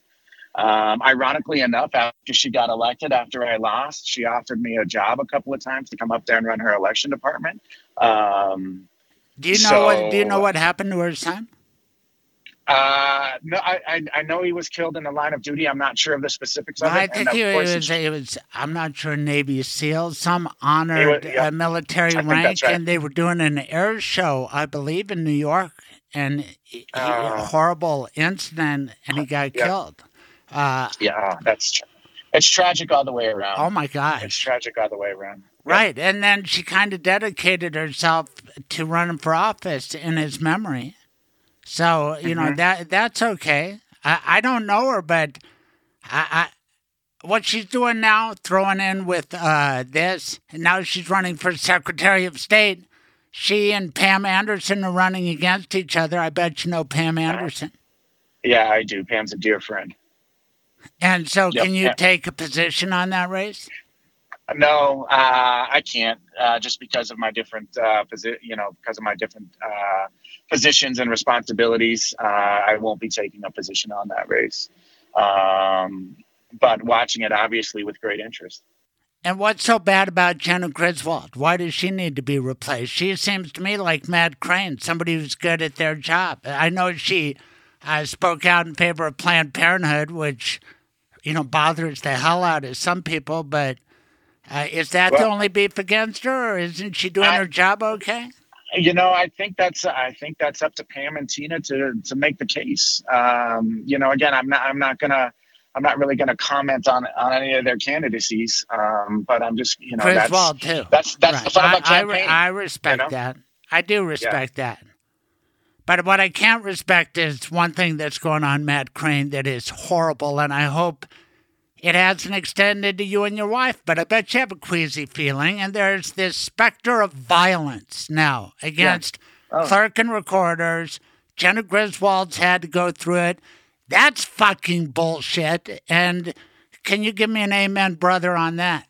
Oh, absolutely. It is fucking bullshit. And my wife and I, unfortunately, have had to deal with it some, not nearly as bad as others. But it's absolutely ridiculous. And the thing is, Craig, it's all based on a lie. A big lie. Not that there's any excuse Trump's for lie. any of that. Trump's Ridiculous. lie. It's all, can I get it's Trump's lie. Yeah, right. I mean, he there's no question. Look, there's always been the loser's lament, right? So you can go back to elections going back forever where the losing candidate in one race or another says, okay, the election was stolen. But what we saw in 2020 was so coordinated, and so nasty, and unfortunately so effective. It dwarfs anything we've ever seen before that, at least that I've seen in my 20 years of doing this. So no, keep going. I'm sorry. No, purely to undermine public confidence and to try to undermine a legal election, and that should violate the ethics and the ethos of everything we believe in as Americans. And look, I didn't, you and I will disagree some. I wasn't happy that he lost. However, he lost me with everything else that happened, the next day. And subsequently, it is what it is. We have to believe in something more than, the political party. We have to believe in America, the fabric of America. And that relies on free and fair elections. And to try to undermine that, to try to lie about it for political power is disgusting. Thank you for that, Matt Crane. And it seems to me that, I sat next to Dan Caplis, and I assume you're pro-life, like he is, right? Oh, fiercely. Okay, yes, so you're fiercely pro-life. And I always said, well, if you guys really believe that this is murder, even, at any stage, murdering a human being, and it's equivalent of a Holocaust, we've heard this rhetoric too, then I think, I don't know why you wouldn't get violent. I don't know why you wouldn't take any means to that end. And Trump gave you 3 Supreme Court justices, and I guess I'm just, it sickens me, and maybe that's more foundational than democracy, and I'm going to respect your beliefs, but I'm pro-choice. I'm pro letting a woman choose. I'm pro letting her choose under Roe v. Wade, which is going bye-bye thanks to Trump. But I understand where you're coming from. But in the meantime, what you were saying before when I got you to say fucking bullshit is because our democracy is now at risk. Do you agree? Yes, I am concerned about the state of the republic and what we're facing now. Right, because it scares the hell out of me. This disinformation about election integrity, the field you've dedicated yourself to, it can destroy a democracy. It's what Vladimir Putin has wet dreams about, right? Yeah, absolutely. And of course, and that's Craig. That's what's so. I almost said funny, but it's so serious and. About this is a lot of the mis and disinfo that you can see the Russians amplify, the Chinese amplify, the Iranians amplify, and the people pushing this think, I'm just, they think they're doing it for their political ends, and they're helping our foreign enemies amplify and tear us down. It is the damnedest thing, and it makes no sense to me, other than you have selfish people who are upset they lost power. Look. We've talked about it, Craig. I lost an election. I know how bad it sucks to lose an election, certainly much smaller scale than the presidency. But it's the system that we've built, that the founders built, that we've relied on for 250 years, the peaceful transition of power. And sometimes it sucks to lose an election. But that's the way it goes. Right. You put your name on the ballot, you live by the sword, you die by the sword. But this just isn't a normal lament. I've lost an election, too. No, I agree. And it occurs to me that you were in the Denver voting office for a while there, right? Yes, sir. And did you ever look and see that I really may have won back in 1996? Did you check that out? No, I'm just kidding. I accept I never did do that, yeah. Right, yeah. But so, right. And just think if I would have, not only kept sniping at it, but then at the inaugural, I disturbed it. And, you can say, well, the big lie is terrible, but it's part of January 6th, which was an insurgency against our country, an insurrection, a coup, right? Well, especially when you see the planners of it and what they were trying to do. I don't think there's any question about that. And it was all based on a lie. Have you considered the gall of these? I almost said I'm going to keep it on the gall of these guys who are caught red-handed submitting false electoral college voting certificates to the National Archives for them to count, and they have the chutzpah to accuse other people of cheating on an election. It's just unbelievable. I know. It drives me to distraction, but that's where we are.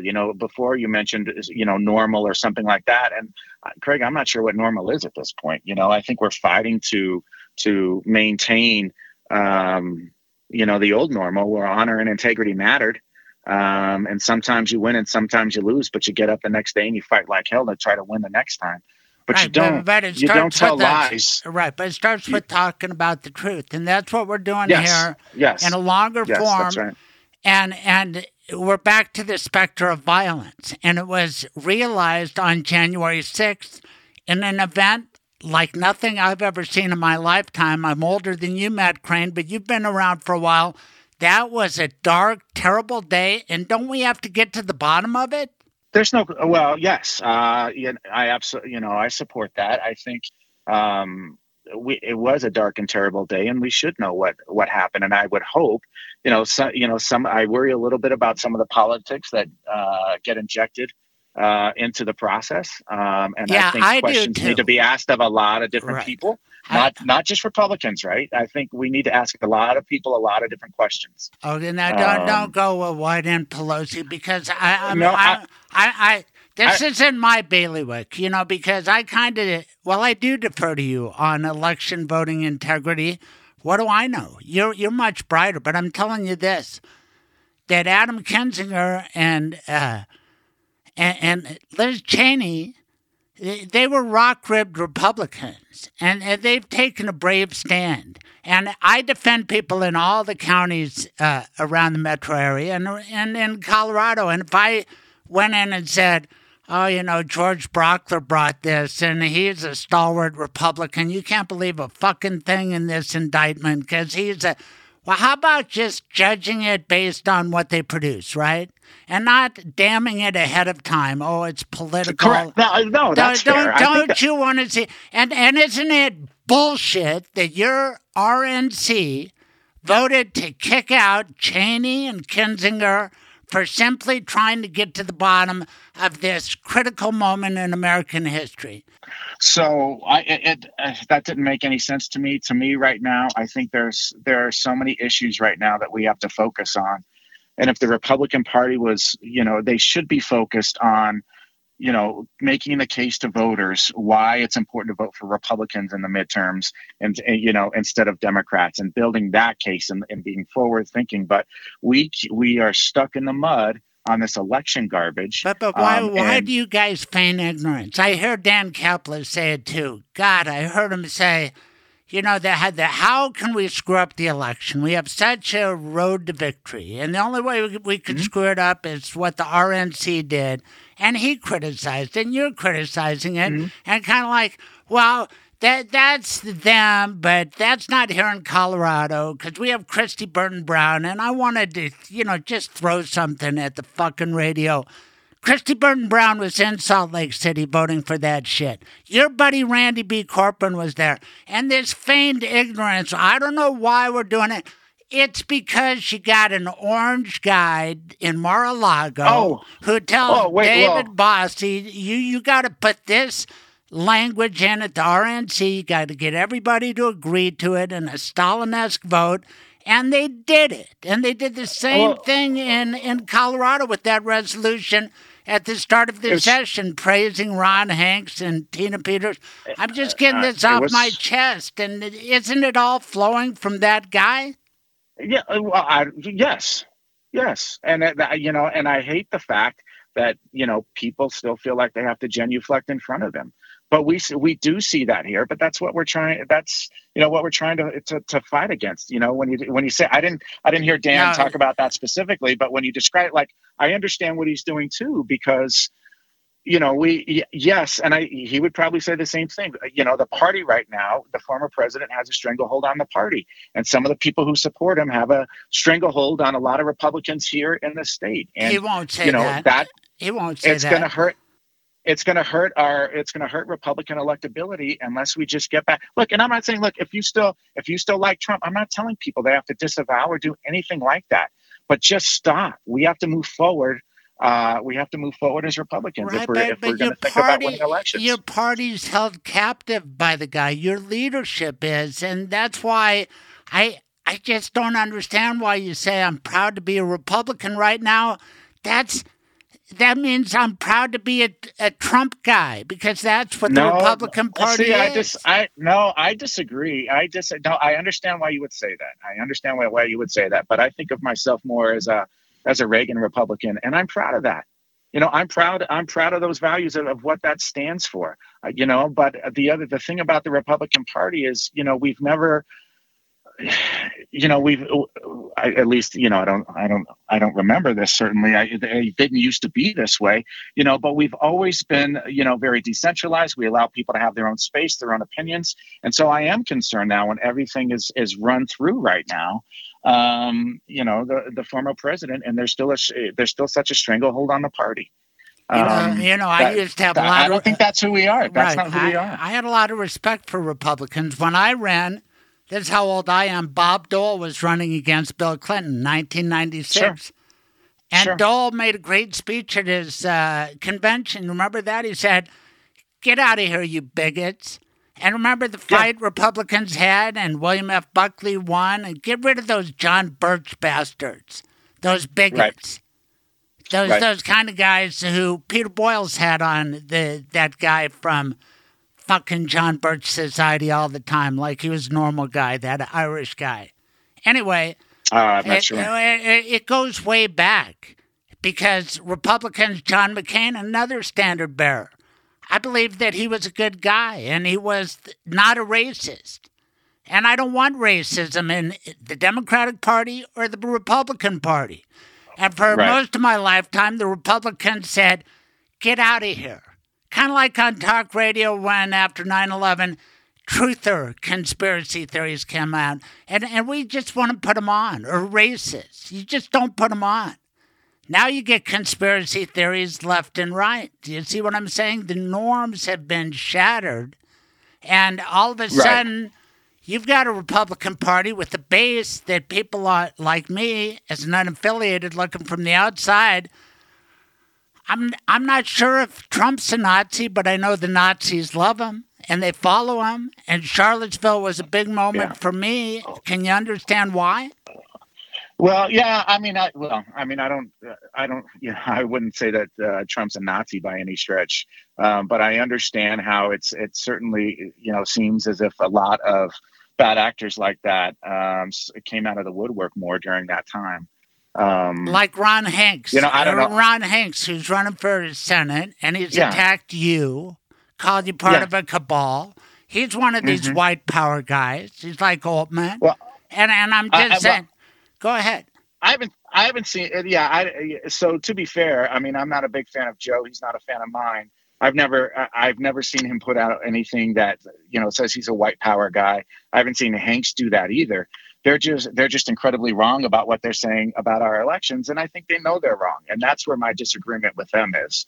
Tell me about Joe Oltmann. You know him, don't you? How long have you known him? You guys were both Republicans, and I don't hang out with you guys. I only met him once. We had breakfast like in March where, we got into it on social media and decided we should meet for breakfast. A lot of people told me that I should talk to him. So we sat down and had breakfast and agreed to disagree. And he said he had a lot of evidence. And I said, well, show it to me. And there's nothing there. And we have our audits. We have our pre-election testing, and we still have the ballots. So like Elbert County, the clerk out there, heard some concerns. So he recounted in May, the presidential race by hand. It came out properly. We have other clerks who have ran their ballot images through another tabulation system, not Dominion, since the election. It showed that Dominion counted it properly. So all of these, we have things in place to be able to validate that our systems work right and accurately. And so that's why it was always easy to say that Dominion stuff was bullshit. It's total bullshit. Did you tell Oltmann it's bullshit? Yeah, absolutely. And the thing is, was he pleasant? Who paid for breakfast? It's fascinating to me. I can't remember who paid. It was not an adversarial conversation at all. He feels passionately about what he was saying. I feel passionately about the truth. And so we just, we agreed to disagree. What is his background? I don't understand this Penn network. He's a business. But what I is don't know. that? Something in tech, I think he told me. I can't remember. Holy cow, you're into technology. Because the thing that's caught my eye is, one, he started advertising on Brauchler's show on KNUS. Sure. Sure. I'd been doing radio for 15 years. I never heard a company like that advertised before. And suddenly he was doing live guest spots with people. And I think he's made a lot of money doing something. And I know one way that Penn recently made a lot of money was $86,000 spent by those 3 Douglas County school board candidates for their services. What is that? I don't know. I haven't, Craig, I've been so wrapped up in the election and fighting the mis and disinfo around the election. I feel like I'm a little bit behind in terms of some other current events going on. I thought this was your wheelhouse, that kind of technology and stuff like that. But you did have breakfast with Joe Oltmann, and But how can?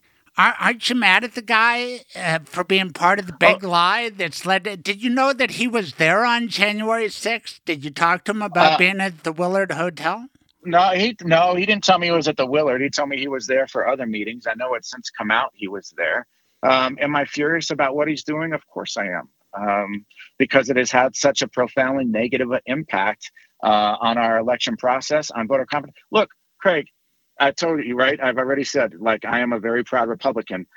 Republicans lost the Georgia Senate runoffs last January in large part because of the mis and disinfo about Dominion running around where Republicans stayed home. We actually had Lynn Wood telling people, don't go vote and you'll expose the algorithm. All of that came from the Dominion bullshit. And so am I mad about what it's doing, like I said, to our election process, which we have to have confidence in and rely upon. And so it's hurting the country as a whole, but it's also had a tremendously disastrous impact on the Republican Party. So am I mad? You're damn right I'm mad. For a lot of different reasons. And then we get to, death threats against election officials. I mean, we can keep going about reasons why I'm so pissed about the disinfo. Robert, you say you're pissed. And the impact that's happening. Frankly, you say you're pissed, and I believe you are, but you're not pissed enough. Because it used to be that certain things were deal breakers, right? If a Nazi... Yeah, but I'm just... Yeah, but I don't consider him let's take Nazis out of it. But we've already said that Joe Oltmann, he's spreading this big lie. He was there on Insurrection Day. Mm-hmm. He was, right after he made that announcement on Conservative Daily Podcast, somehow he was there with a presentation. And I wonder about that presentation at Randy Corcoran's Arapahoe County Tea Party. I bet you've been to those meetings, right? Oh, sure. Yeah. Okay. So how did Corcoran know a week after the election that Oltmann was going to come out with this thing such that he'd be a star speaker? And then he helped your buddy Corcoran with the affidavits to the Kraken and to Jenna Ellis, which they gave to the Orange Madness, which led to the possible destruction of our democracy. And Corcoran doesn't take a backward step. He just voted to expel Kinzinger and Cheney from the party. He is the biggest booster of the big lie that broadcasts in Colorado, and he's your good friend. Well, so Randy is my friend, and, we've had conversations about that. Am I mad at what all of this has done? Has the last year been dedicated, obviously 20 years working for election integrity, 22 years, but the last year pushing back on that and taking on all comers to push back on the bullshit to the point where we have gotten death threats? Yeah, absolutely. It's horrible, and it's horrible for you, your family, and you know why I'm involved? It's because I love America. I want to go back to a normal Republican and Democratic Party, but you can't do it when Randy Corcoran's in Salt Lake City and cheerleading for the big lie of Donald Trump. It's outrageous. Well, but you know what? That's why I'm very active in the public square and pushing back however and wherever I can to tell the truth about things. That's what we do as Americans, right? We get in the public square and we duke it out. We debate and we talk about things. And, I keep hoping that the truth will win out and people. I do think we're making good progress in that regard. I don't know. You're in the Republican mix more, and I'm rooting for you guys to take charge. But I think you've let it get too far. It's sort of like talk radio where the audience has just gotten rabid and taken over. Just like the January 6th crowd and the Bays and the Tina. What's going to happen in this race between Tina Peters and Pam Anderson? Won't that be really a test of Colorado's Republican Party? Yeah, it will, quite frankly. It will be a test. And it'll, that's where we just have to see. I know a lot of people believe the grifters and the bad actors who have said that the election was stolen. And so that's why me and a lot of other people are trying to talk to as many people as we can and talk about what's real and what's not. Right, but you're pulling your punches a little bit because you have a job, and I respect that. But what happens? I can't get involved in campaigns. What happens when Orange Madness says Tina Peters has my full and complete endorsement? He announces that from Mar-a-Lago. I expect something like that will probably occur unless she's locked up and they have a good case. I'd be surprised if it didn't happen. Yeah. Just like the RNC is not supposed to get involved in picking a Wyoming congressional race, yet they threw everything against the incumbent Cheney because of the position that she took. And they said, times are so serious that we have to throw her out because, God forbid, anybody listen to the January 6th committee. We need to undermine it. They said this is an extraordinary time. So I'm saying for you and your Clerk and Recorders Association, with Tina Peters running, with the imprimatur of Donald Trump and the big lie theory, have you guys discussed, we need to stand up now and say, this isn't right? We have, and we're being much more aggressive with that, but we have.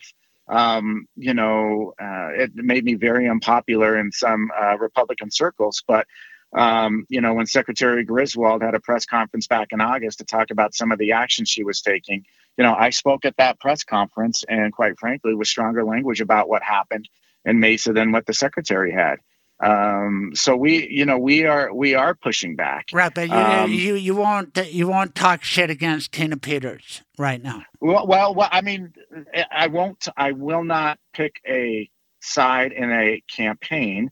I'm more than happy to talk about what we know happened so far and why I think it happened and why I think that Tina was taken advantage of. Like I've already told you about that earlier, right? She didn't take the time to learn. She's like the 15-year-old Russian skater. She's a minor. My God, she's a grown woman. But that's what I'm saying. She didn't take the time to learn her job, to know her systems, and she was what she did was unethical and perhaps illegal. And I think that's what we're waiting on the illegal part. But I have not been shy about calling what she did unethical or a violation of her oath of office. You're not a shy guy. I can't believe I've gotten this great hour with you. It's different than radio, isn't it? Yeah, it is.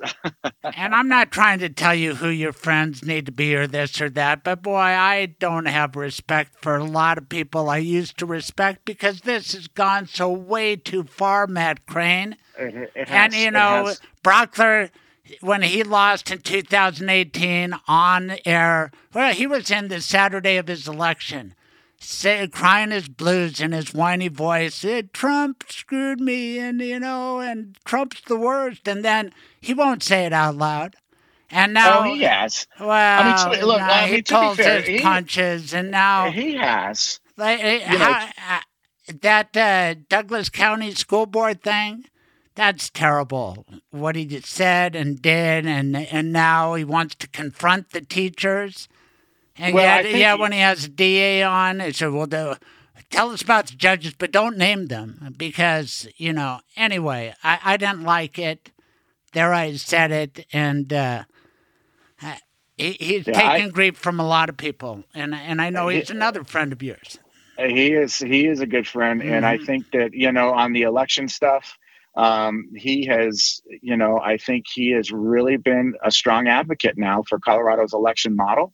that the election wasn't stolen, and he has great concern about the impact of these bullshit narratives and hurting Republican electability. All right, well, that's good. And he's absolutely right. He's absolutely right. So I think Craig, I think you check in with him again. I think you'd be surprised. All right, well, here's the test case. First of all, I hate that bullshit question he asks of Republican candidates. Do you think the election was stolen? No, Joe Biden is the president. It goes way beyond that. We've got an active plot to ruin America. It's being led by Donald Trump, and you got to call that out. And Tina Peters is now part of it. And so here's all I'm saying. Here's the position that I want you to take to the clerk and recorders just to consider, because it will accelerate. And this is for you, George Brauchler and Dan Caplis, if you're listening, which is the following. Okay? You have to say, no way should Tina Peters be Colorado's Secretary of State. I'm going to support Pam Anderson or any other Republican, but God forbid she gets the nomination of my party. I'm voting for Jena Griswold. Isn't that the right and American thing to do?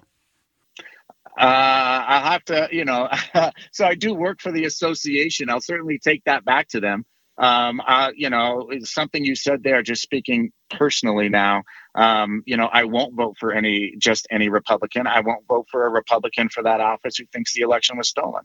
I won't vote for a Republican for that office who buys the lie and the grift, and is going to come in hell-bent on doing something that has no basis in fact. So no, I won't vote for just any Republican. What if you thought the candidate was a racist? Would you vote for him? No. What if you thought that he was in bed with racists?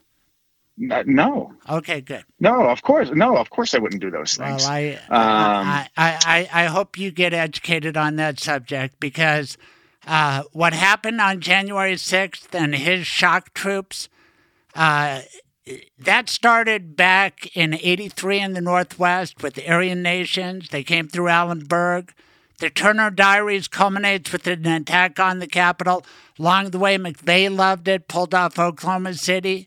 Those boys in Charlottesville, they loved it too, chanting Jews will not replace us. And then they gathered on January 6th again. And unless we get rid of that, I'll never be comfortable with Republicans again. It bothers me. It bothers me that you guys don't root that out and say, none of that shit goes here. And I'd like to see that. I think though, Craig, I think you see a lot of people in the Republican Party who are pushing back on the big lie and, the genuflecting in front of the former president and all those types of things, and getting back to the true meaning of the Republican Party and conservatism. And I think you see a lot of people doing that. That's why I won't go unaffiliated, because I do believe, like I said, I am a proud Republican, and I do believe the party is worth fighting for. So a lot of that is happening now. You see a lot of good men and women who are pushing back on that. And I think, unfortunately, we have some bad actors who are leading this, and then you have others who they aren't leading the effort. They believe it, and they're sensitive to it because they have an emotional reaction to a lost election. And so they want to, they just can't believe, that Trump lost. But I think, there's a lot of good men and women in the Republican Party who are fighting to do the right things. I think you are one such good man. And I know you've done it at some risk to yourself. You're in the battle, and I love this conversation. I got a lot off my chest, and I got to know you better, too. No, I've enjoyed it. Can I just make one more sure. quick comment? One of the things that we hear from a lot of the Republicans in this state who are pushing the big lie, whether it's Hanks or, Dave Williams or others, when they say that they try to talk to their clerk and recorders, and clerks say there's nothing to see here. That is the biggest load of bullshit going. Clerk and recorders, we love to talk about our election processes. If you have questions, come talk to us. We'll walk you through what really happens. We're just not going to tell you something that you want to be true, even if it's not. We're going to tell you the truth. And, so to say that clerks just say there's nothing to see here, we're continuing to push to add more integrity to our elections and to make sure that we are properly balancing access to the ballot and a secure election.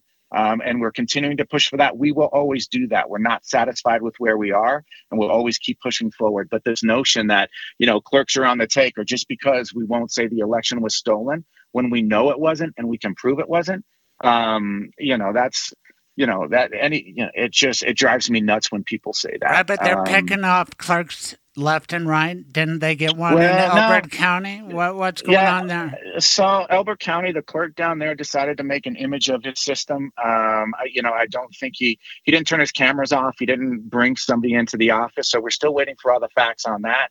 I was really proud of the clerk down there back in May. As I said earlier, he did a hand recount, a very public deal to validate that the systems worked right. He's a friend. I'm a little confused as to why he did what he did, with the images, but, all of that will come out through the investigation. But again, I mean, this feigned, like you don't know why he did it. He did it in service of Donald Trump. Why can't you just... Maybe I think he's buying the big lie. I know he knows his system works properly, and he knows that. He knew that before he did the hand count, and he certainly knew it after the hand count. I think there's a lot of pressure that are put on folks by these grifters and bad actors to go and try to do these things. I haven't talked to him about it yet. I know it's an investigation, so I don't think he'll be talking about it to me.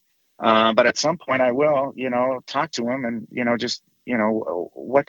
Why? And let's think about that. He's not being romanced by Lindell, is he? Is he playing around with the guy? He did. He participated in a lawsuit, right? Yeah, I don't think so. Well, the guy that Lindell hired to run his bullshit election fraud unit. I know that the clerk down there has been in touch with him. But I don't think he's at Tina Peters. Where Tina Peters is at. I haven't had a case recently in Elbert County, but I bet if I drove through, I'd still see some Trump signs up, which is bullshit too, because take those things down. Come on. No, it's a slap at Joe Biden. But what I'm saying, if you want to know why your friend did this, it's probably given into the pressure in the community. Hey, Trump says it's a big lie. I think that's right, Craig. So that's why I mentioned the signs. It's gone beyond normal politics, and it's really at a dangerous level. But the thing is, you are a leader. You're not just a good man, but you're a leader standing up. But really, do you think that you guys you talk about Ron Hanks? He's running for U.S. Senate. You're talking about Dave Williams, who might replace Lamborn down in the House. These are major figures in the Colorado Republican Party, and I just don't know if your leadership can match theirs in terms of, great followers. You're a great guy, but I don't see you leading an army like Hanks and Dave Williams is trying together. They have an advantage too because as I said, and as you've heard me say here, as an election official, I purposely try to stay away from a lot of partisan stuff, and they can go right to the red meat and try to connect with people that way. Whereas I have to be careful. And, the minute I lose that, Craig, then that allows somebody to question me as an election administrator. And that's what's necessary. So but extraordinary times call for extraordinary measures. And I don't want to use the RNC as an example, but they broke that precedent and you're fighting against somebody.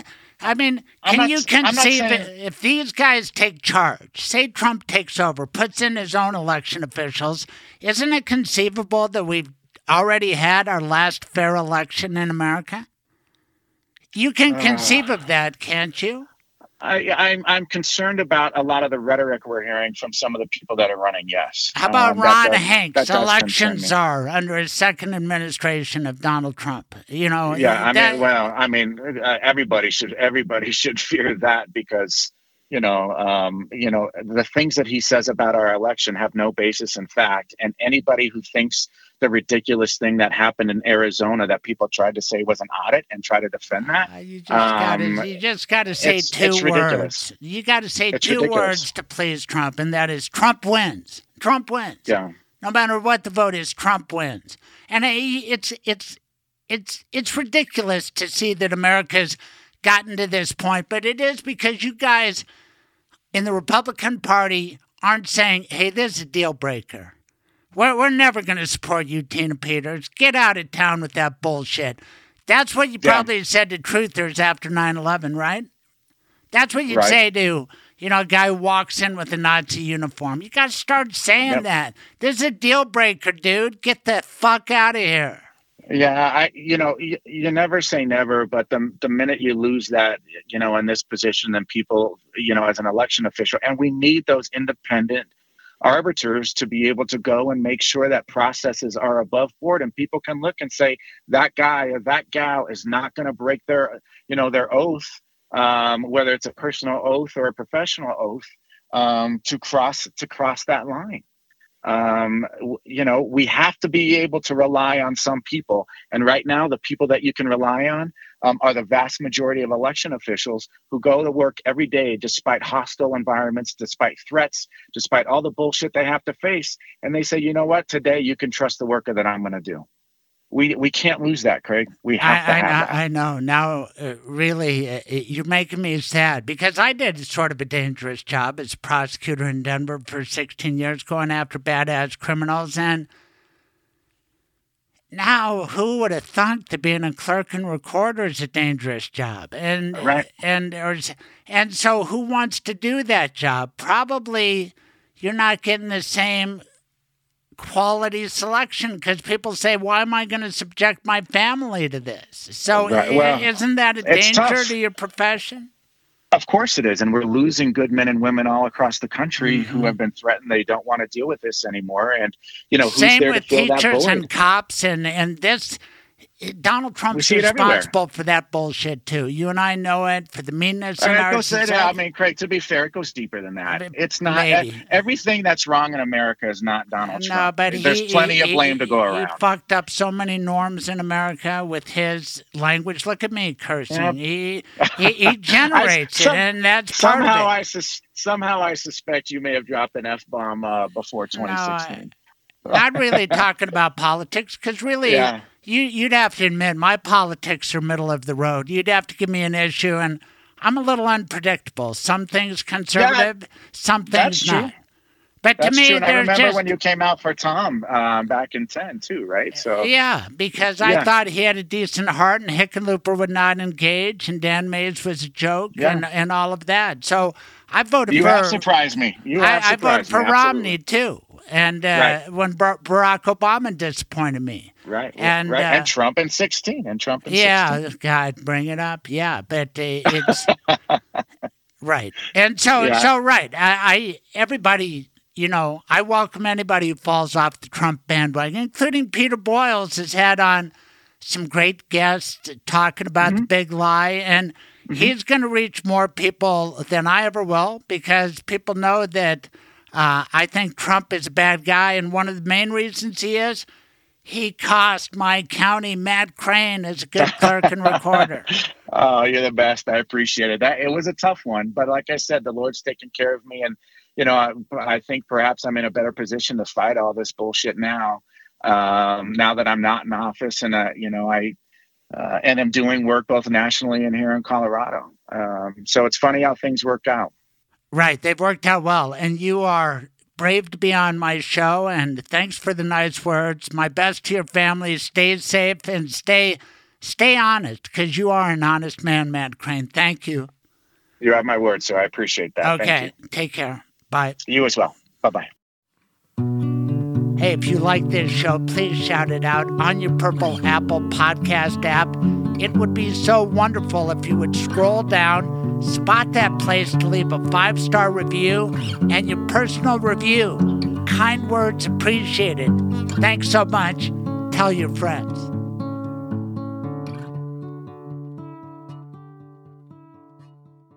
I can't help it that I listen to talk radio and may as well be productive. At the start of this show, I played Professor Alex Theodoridis from UMass Amherst. He was terrific. Here's an example of what we need more of. Peter Boyles having this guest on, telling fundamental truths and giving us the title of our show, Deal-Breaking Bullshit. I'm a Ronald Reagan fan, and I wonder what happened to Ronald Reagan's big tent. Remember Ronald Reagan talked about the big tent? And just to give you an idea of how this operates, we have, I call it the wall of hate. People send us text messaging, and other than your ethnicity, it's like, so someone asked, this is the either or. Who's crazier, Trump voters or Biden voters? It's not an either or. And they turned it into this. And another one, so who are you going to vote for? A conservative this, a conservative. I said, no, that has nothing to do with any of this. And that's what these media giants that control all of this, or the rest of the fools that, as they said, the fiddle and middles of stations are gone. It's not an either or. And at some point, you like to think. I mean, what you're describing is sort of whataboutism, right? Which happens all the time. Which is, okay, because that's the natural reaction. Like, okay, this is a bad thing, but what about this? What about that? What about this the other group did? The point is, at some point, you can always find things like that, but at some point you like to think that there are deal breakers, right? Things that if the person does it, that's it, right? And so, before 2016, I would have liked to think that Donald Trump's fairly clear and transparent racist appeals would have been a deal breaker for a lot of people. Well, they weren't. And then the, Charlottesville, the saying, very fine people on both sides, and just being unwilling to do what every president would have done before that, which is just to condemn this. Even if you don't believe it, just condemn it in a full-throated way. And, that unwillingness would have been a deal breaker. And then, other stuff along the way. But at the very most recent example, or it's an ongoing example, is January 6th and the big lie. And that's apparently not a deal breaker for a lot of people. But they have supporters that tell you that isn't what you saw, and it was this, and they come up with video, and they do all of this craziness. But I call it the Shroud of Turin defense. Or the better one that I've called it, and I got hell for it because some guy said, I didn't understand it, was the Lyndon Johnson defense. When Richard Nixon is caught, his supporters said, well, Lyndon Johnson told lies too, as if that made it okay. Right. And you're right. I mean, there are people out there that tell you it was Antifa and Black Lives Matter and the FBI, and then they got all these different videos, and they spin this stuff. And well, and they get emboldened, though. Well, that's the thing, is that normally you expect elites to marginalize that kind of thing because they don't want to be attached to that. I mean, but that seems to not be the case, because I think they've discovered that nothing matters. Well, to the wall, there's no for you, Professor, it says, get this lib off. Don't ever bring him back. All right. Yeah. See, and, we talk about how the left silences voices. And so do these people. I mean, like I said, when the time comes. But it's been a run. It's been interesting to watch this from a group of people you would not expect it from. You're not. They don't like what you say, so you shouldn't be allowed to say it. Yeah, and just going. I just think too much of it is just people not having the backbone. And then the chutzpah of Peter Boyles, who used to rip both ways, Bob Beaupre, vagina to get. Do you remember when he said that? He called our governor Pontius Pilate for the longest time, and now he's against name-calling? Lessons learned, when all you do is call someone a name, you've lost the argument. You've lost the discussion.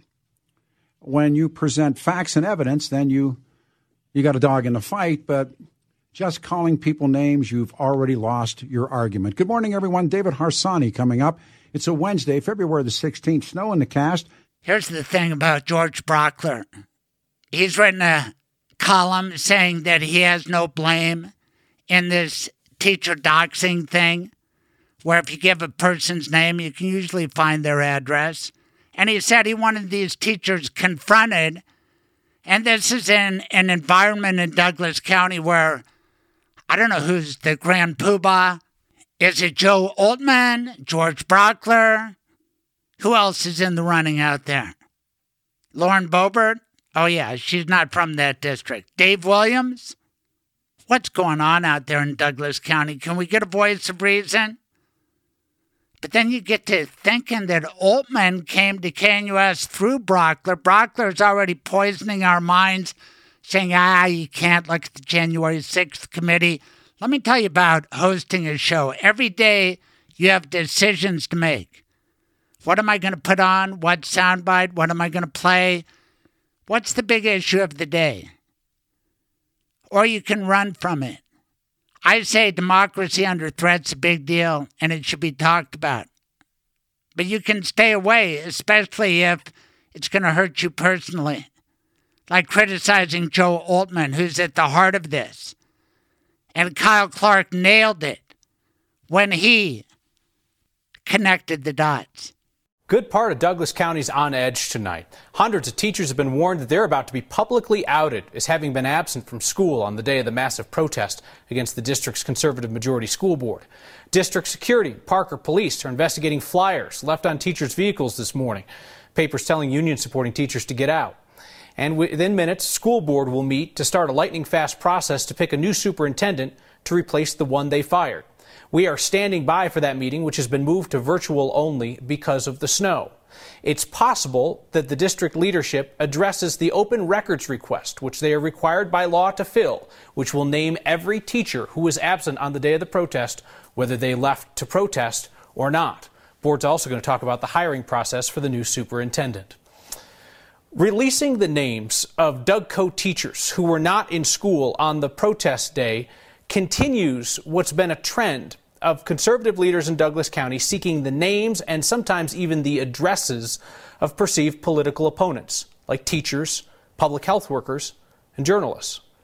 Former District Attorney George Brauchler called for the teachers' names to be released so that parents can confront them.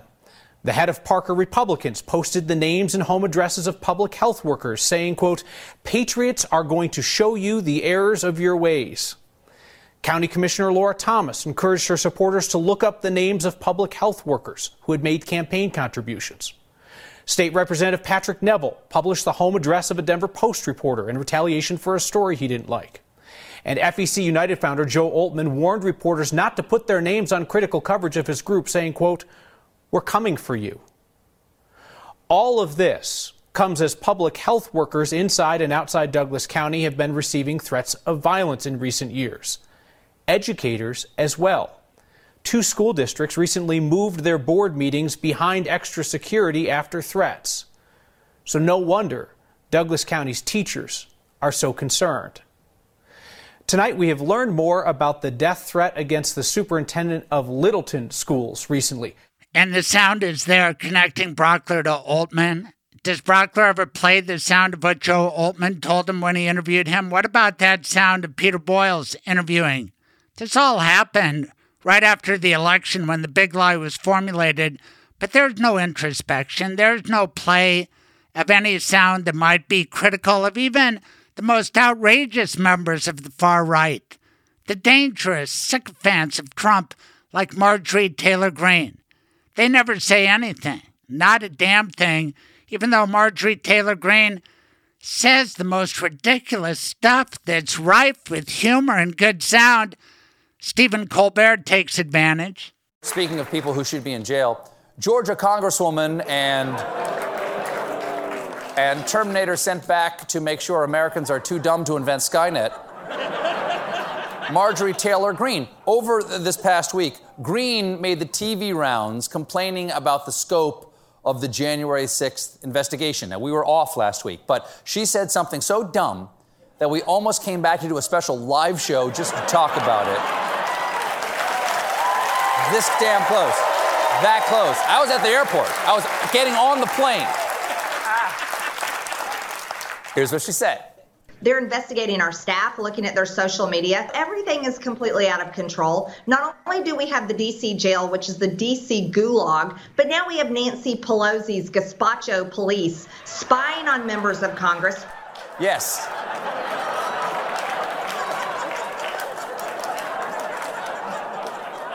The Gazpacho Police. Cup of Gerbil Soup. Top Rommel, Lenny Beefenstock. All portrayed in the classic movie Schindler's Bisque. Let's go back to George Brauchler and Peter Boyles and Dan Caplis, who never talk about Joe Oltmann, but they'll talk about Kyle Clerk, who's the subject of threats by Joe Oltmann. Why don't these people who are supposed to be our safeguards, the level-headed people in the Republican Party, they're missing in action. They won't talk about it. Listen to a reporter, Chase Woodruff, who's a great reporter, and Kyle Clerk, the news leader here in Colorado. Listen to what Joe Oltmann, this Douglas County powerhouse, the head of FEC, Faith, Education, Commerce, held at Bandimere with Randy Corcoran involved. These interlocking relationships. By the way, does Corcoran run Douglas County, or is that just Arapahoe County? Who's in charge here? Here's Joe Oltmann. His style is just a little threatening. And did you think about that when you were putting out these Douglas County teacher name requests? The Joe Oltmann specter of violence factor? What you're going to find is that these leftist radical groups have built all of these different sites, and they all talk to each other. Mm-hmm. And they've got their little app, and they talk. So this Chase, whatever his name is, connects with Kyle Clerk. Kyle Clerk connects with, the Antifa communist leader down in Colorado Springs. This is what Google does. This is how they perpetuate more of the Mockingbird media with these cyber bullies, and that's really what they are. If you were to do this at work, at a workplace, you would be thrown out of the workplace. But the cyberbullying that happens here is one where they just try to seek and destroy. But here's the coup de grace on this week's episode of Right Wing Radio Watch, because I've never heard anything quite like this in Denver Trump radio history. I worked at 630 KHOW. I was on in the afternoon for 8.5 years with Dan Caplis. I can't believe what I heard 5:32 Friday before last, when I got in my car to drive home. This is what I heard. I think we see what we're facing here. It's an evil that is trying to be forced upon our children and upon us. And God bless the Canadian truckers and the Canadian cowboys up there on the border. And I heard a great potential event's going to happen for us with our truckers. Are going to maybe start mobilizing and doing what we need to do, which is shut down D.C., shut down Sacramento, shut down Albany, shut down these states and this capital until we root out this evil that was almost perpetrated upon us. We were so asleep. But we do have to root this out. We can't just turn a blind eye to it. These people must be held accountable for what they've attempted to do. And, or there'll be no peace. And there'll be no justice. So, God bless the United States. God bless all of you who are fighting and resisting. God bless those who are waking up to what the true intent was behind this. God bless America. I leave you these hopes and prayers in the name of Jesus Christ. Amen. The voice you just heard was that of Rick Schroeder, as a young actor known as Ricky Schroeder. And he is a pretty staunch conservative Republican, has been for some time. Can't believe that has helped him in his career in Hollywood. Of course, star of the TV show Silver Spoons. For you Gen Xers growing up there, he's one of us. And I thought he articulated some very good points. And I think they were measured. I think they were well thought out. Now, the typical leftist response to this, we saw on Twitter, and his name was trending for a time, Richard Marx. And I didn't play his music for a reason. I played somebody similar, REO Speedwagon, but not Right Here Waiting by Richard Marx, who is related in his family tree to the Marx brothers. Groucho Marx, little known fact. Most people might know that. I don't know. But he said in a tweet, Ricky Schroeder needs to shut his mouth. Thank you, Richard. You just made our point for us right there. The leftist neo-fascists out there, that's exactly what they want to do. They hear something they don't like, they want to shut it down. They want to deplatform Joe Rogan. They want to take Ricky Schroeder and shut his mouth. Don't you dare dissent. Don't you disagree. You're wrong, don't you know? I'm right. I am on the higher ground. I am mightier than thou. I am holier than thou. I cannot get over the gall, the nerve, the arrogance of these leftists. Are you fucking kidding me? That kind of shit gets aired on 630 KHOW? And by the way, I looked up whether Richard Marx is related to the Marx Brothers. I find no such evidence, but this guy's in an evidence-free zone. And we're proud of the Marxes as Jewish people, but it's always a Jewish target on that show. Be it Griswold or Weiser, or especially that gay Jewish Jared Polis, the special vitriol that I hear from his critics. It's just very interesting as we confront the white power movement, and it's bullshit. And this guy, Ryan Schuling, he goes on to show his character. He has Boebert on. Does he ever ask her about QAnon? Does he ask her about the outrageous text 1776 on January 6th? Is she ever asked why she won't cooperate with the January 6th committee with Cheney and Kinzinger on it? Oh, yeah, they're traitors. This guy's got that RNC Randy Corcoran mentality. And to hear Dan Caplis say, oh, well, that RNC thing is screwed up, but we won't screw it up in Colorado because we have Christy Burton Brown. She was there, Dan Caplis, in Salt Lake City. Don't you get it, man?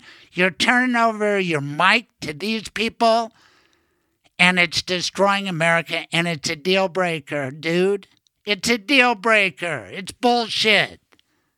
Listen to Ryan Schuling glorify Lauren Boebert and put down Beto O'Rourke, who came out against this scourge of gun violence in the wake of what happened in El Paso by a killer who was bent on enacting the replacement theory that Tucker Carlson and Donald Trump speak about. Study that killing. See why it happened. Why Beto reacted.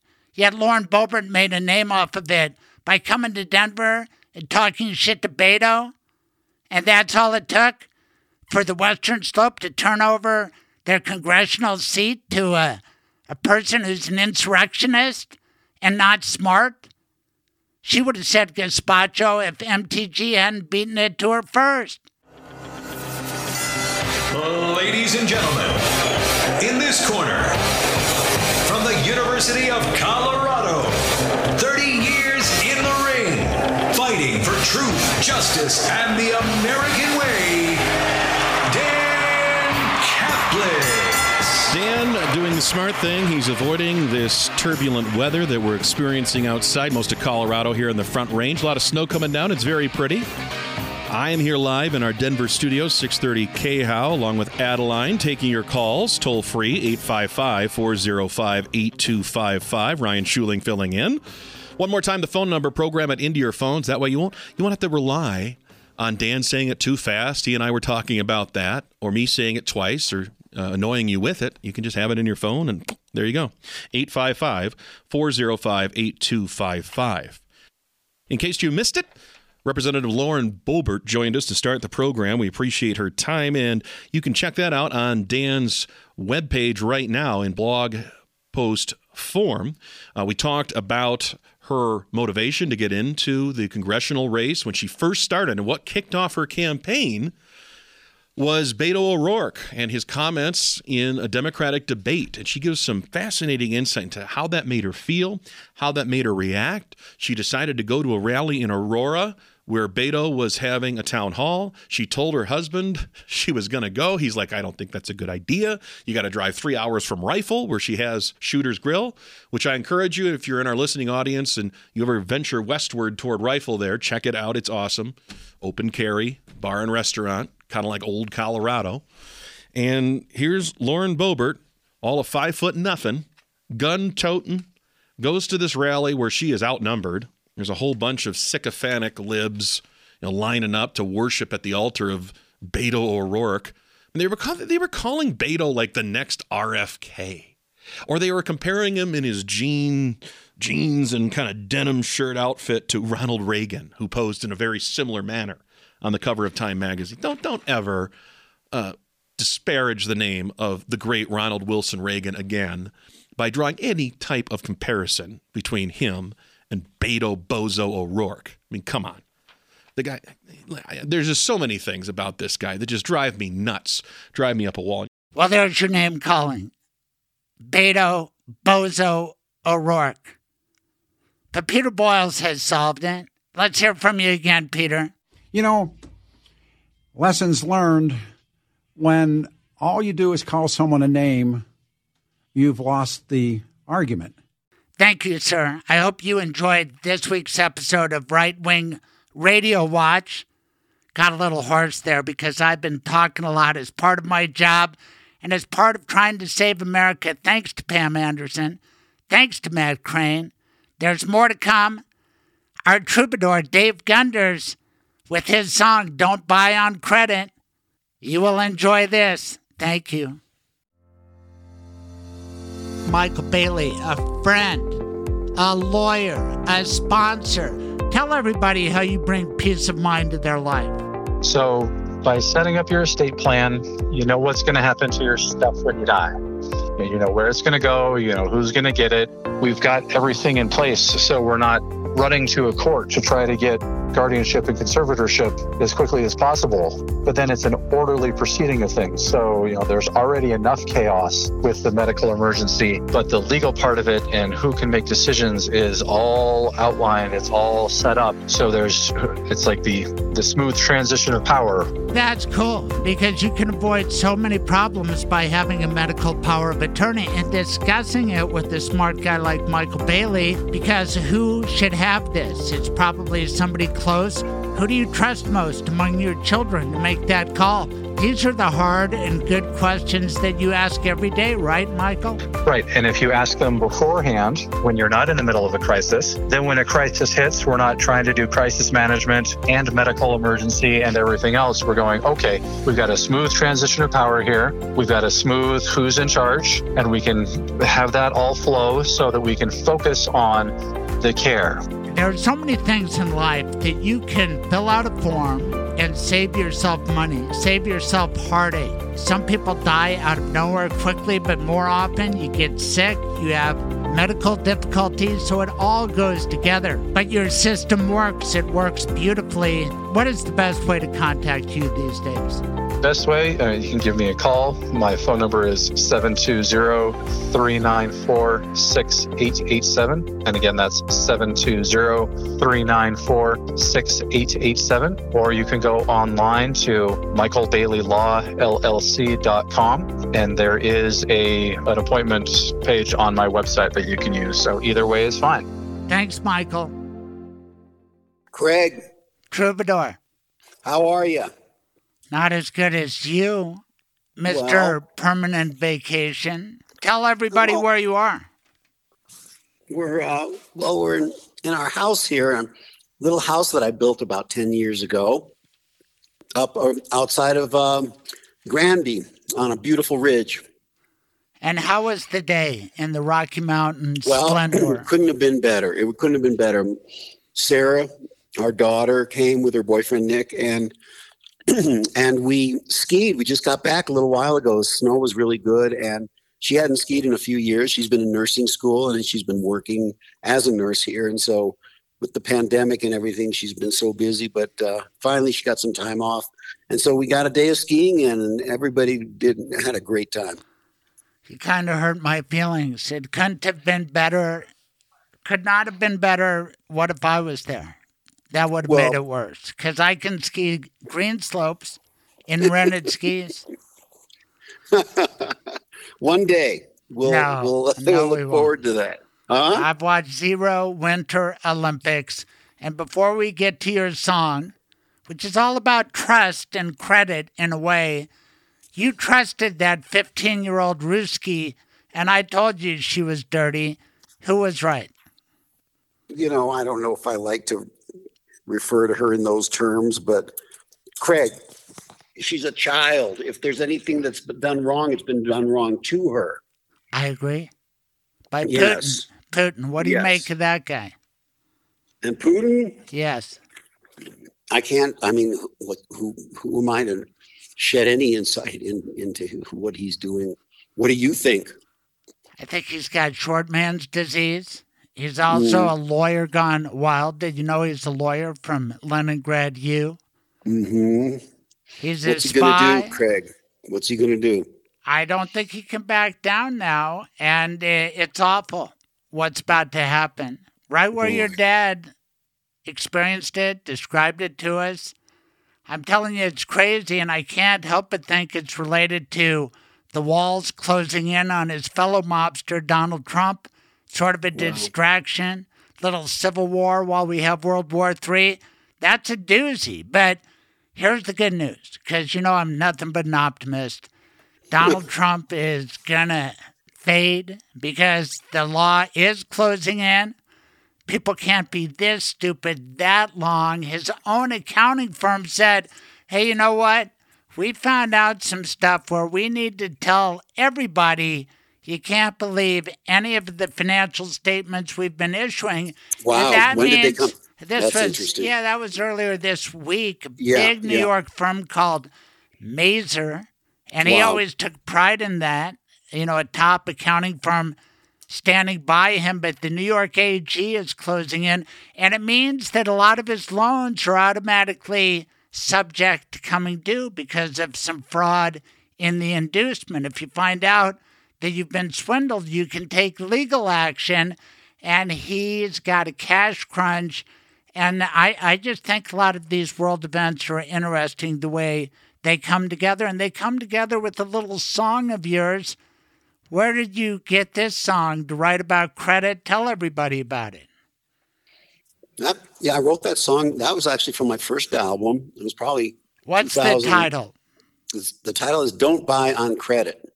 I wrote it in a time of the early years of the Great Recession, and just I don't know what I had been reading or hearing about as far as people being overextended. Right? I mean, the mortgage crisis was the most telling of that. And as far as people getting themselves in debt that they couldn't afford to repay, right? Buying houses they couldn't afford. Perfect. Yes. Do you see the segue? Trump, he owes $175 million on Trump International, and he needs to sell the lease. But if they find that he got the lease through a financial statement that is now admittedly fraud, and then judges are taking note of this. Anyway, let's get back to your song, because you have one of your best rhymes ever. And really, I think this comes from your Yiddish cup, your Jewish head, because it was drilled into me and it was drilled into you. And if you're smart, it should be drilled into you too, which is don't go into debt. Don't buy things you can't afford. Maybe a house, you take a loan, but you don't borrow to buy a fancy car. Just drive what you can afford. Maybe someday you can buy it, right? And your rhyme, don't buy on credit. How did you rhyme that out? You remember? Oh, forget it. Right. Don't need no more. Forget it. It's like forget it. You can wait. Later on I say just save your money and then think buy, you say don't get it.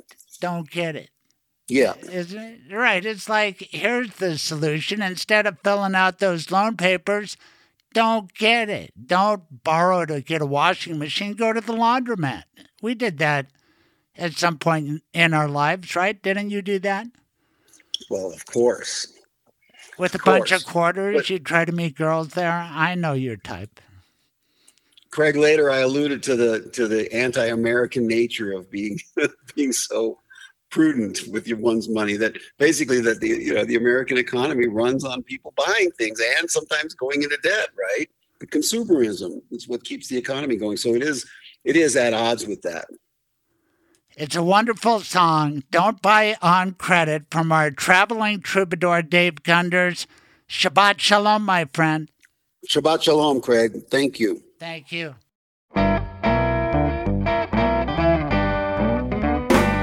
Well, I see that hand nearly every night. diamonds and rubies shining bright. Puts the urge into my soul. I want it now, before I'm old. I call up with my credit card. $59 a month can't be too hard. They say buy it now, don't pay a thing. I know your wife gonna love that thing. Pay no interest for 90 days, but then they stuck it to me on Judgment Day. I put this noose around your neck. We own you now, you won't forget. Don't buy on credit. Don't buy on credit. You don't need it. Forget it. Don't buy on credit. Don't show me no more stuff. I got enough. That friendly banker, he gave me prime. Started low, but then it climbed. At first it's good, but don't pay late. They'll hound you up to heaven's gate. They call the lawyers, loose the dogs. There's no way out, and I'm in a fog. Somebody help me. It's a legal way of being robbed. Say your prayers and keep your job. Tell a man who says you'll love it, you can take his rising rates and shove it. I don't know you, mister, but I bet you don't need more stress, don't need more debt. Don't buy on credit. Don't buy on credit. I don't need it. Forget it. Don't buy on credit. Don't show me no more stuff. I got enough.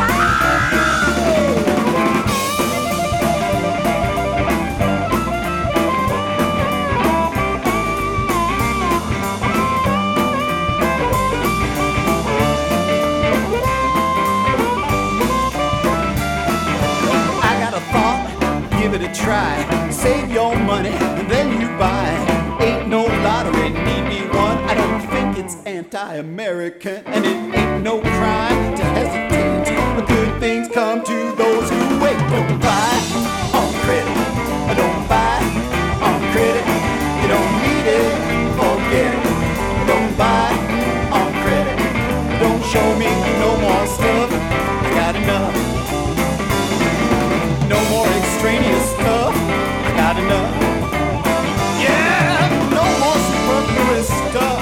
I got enough.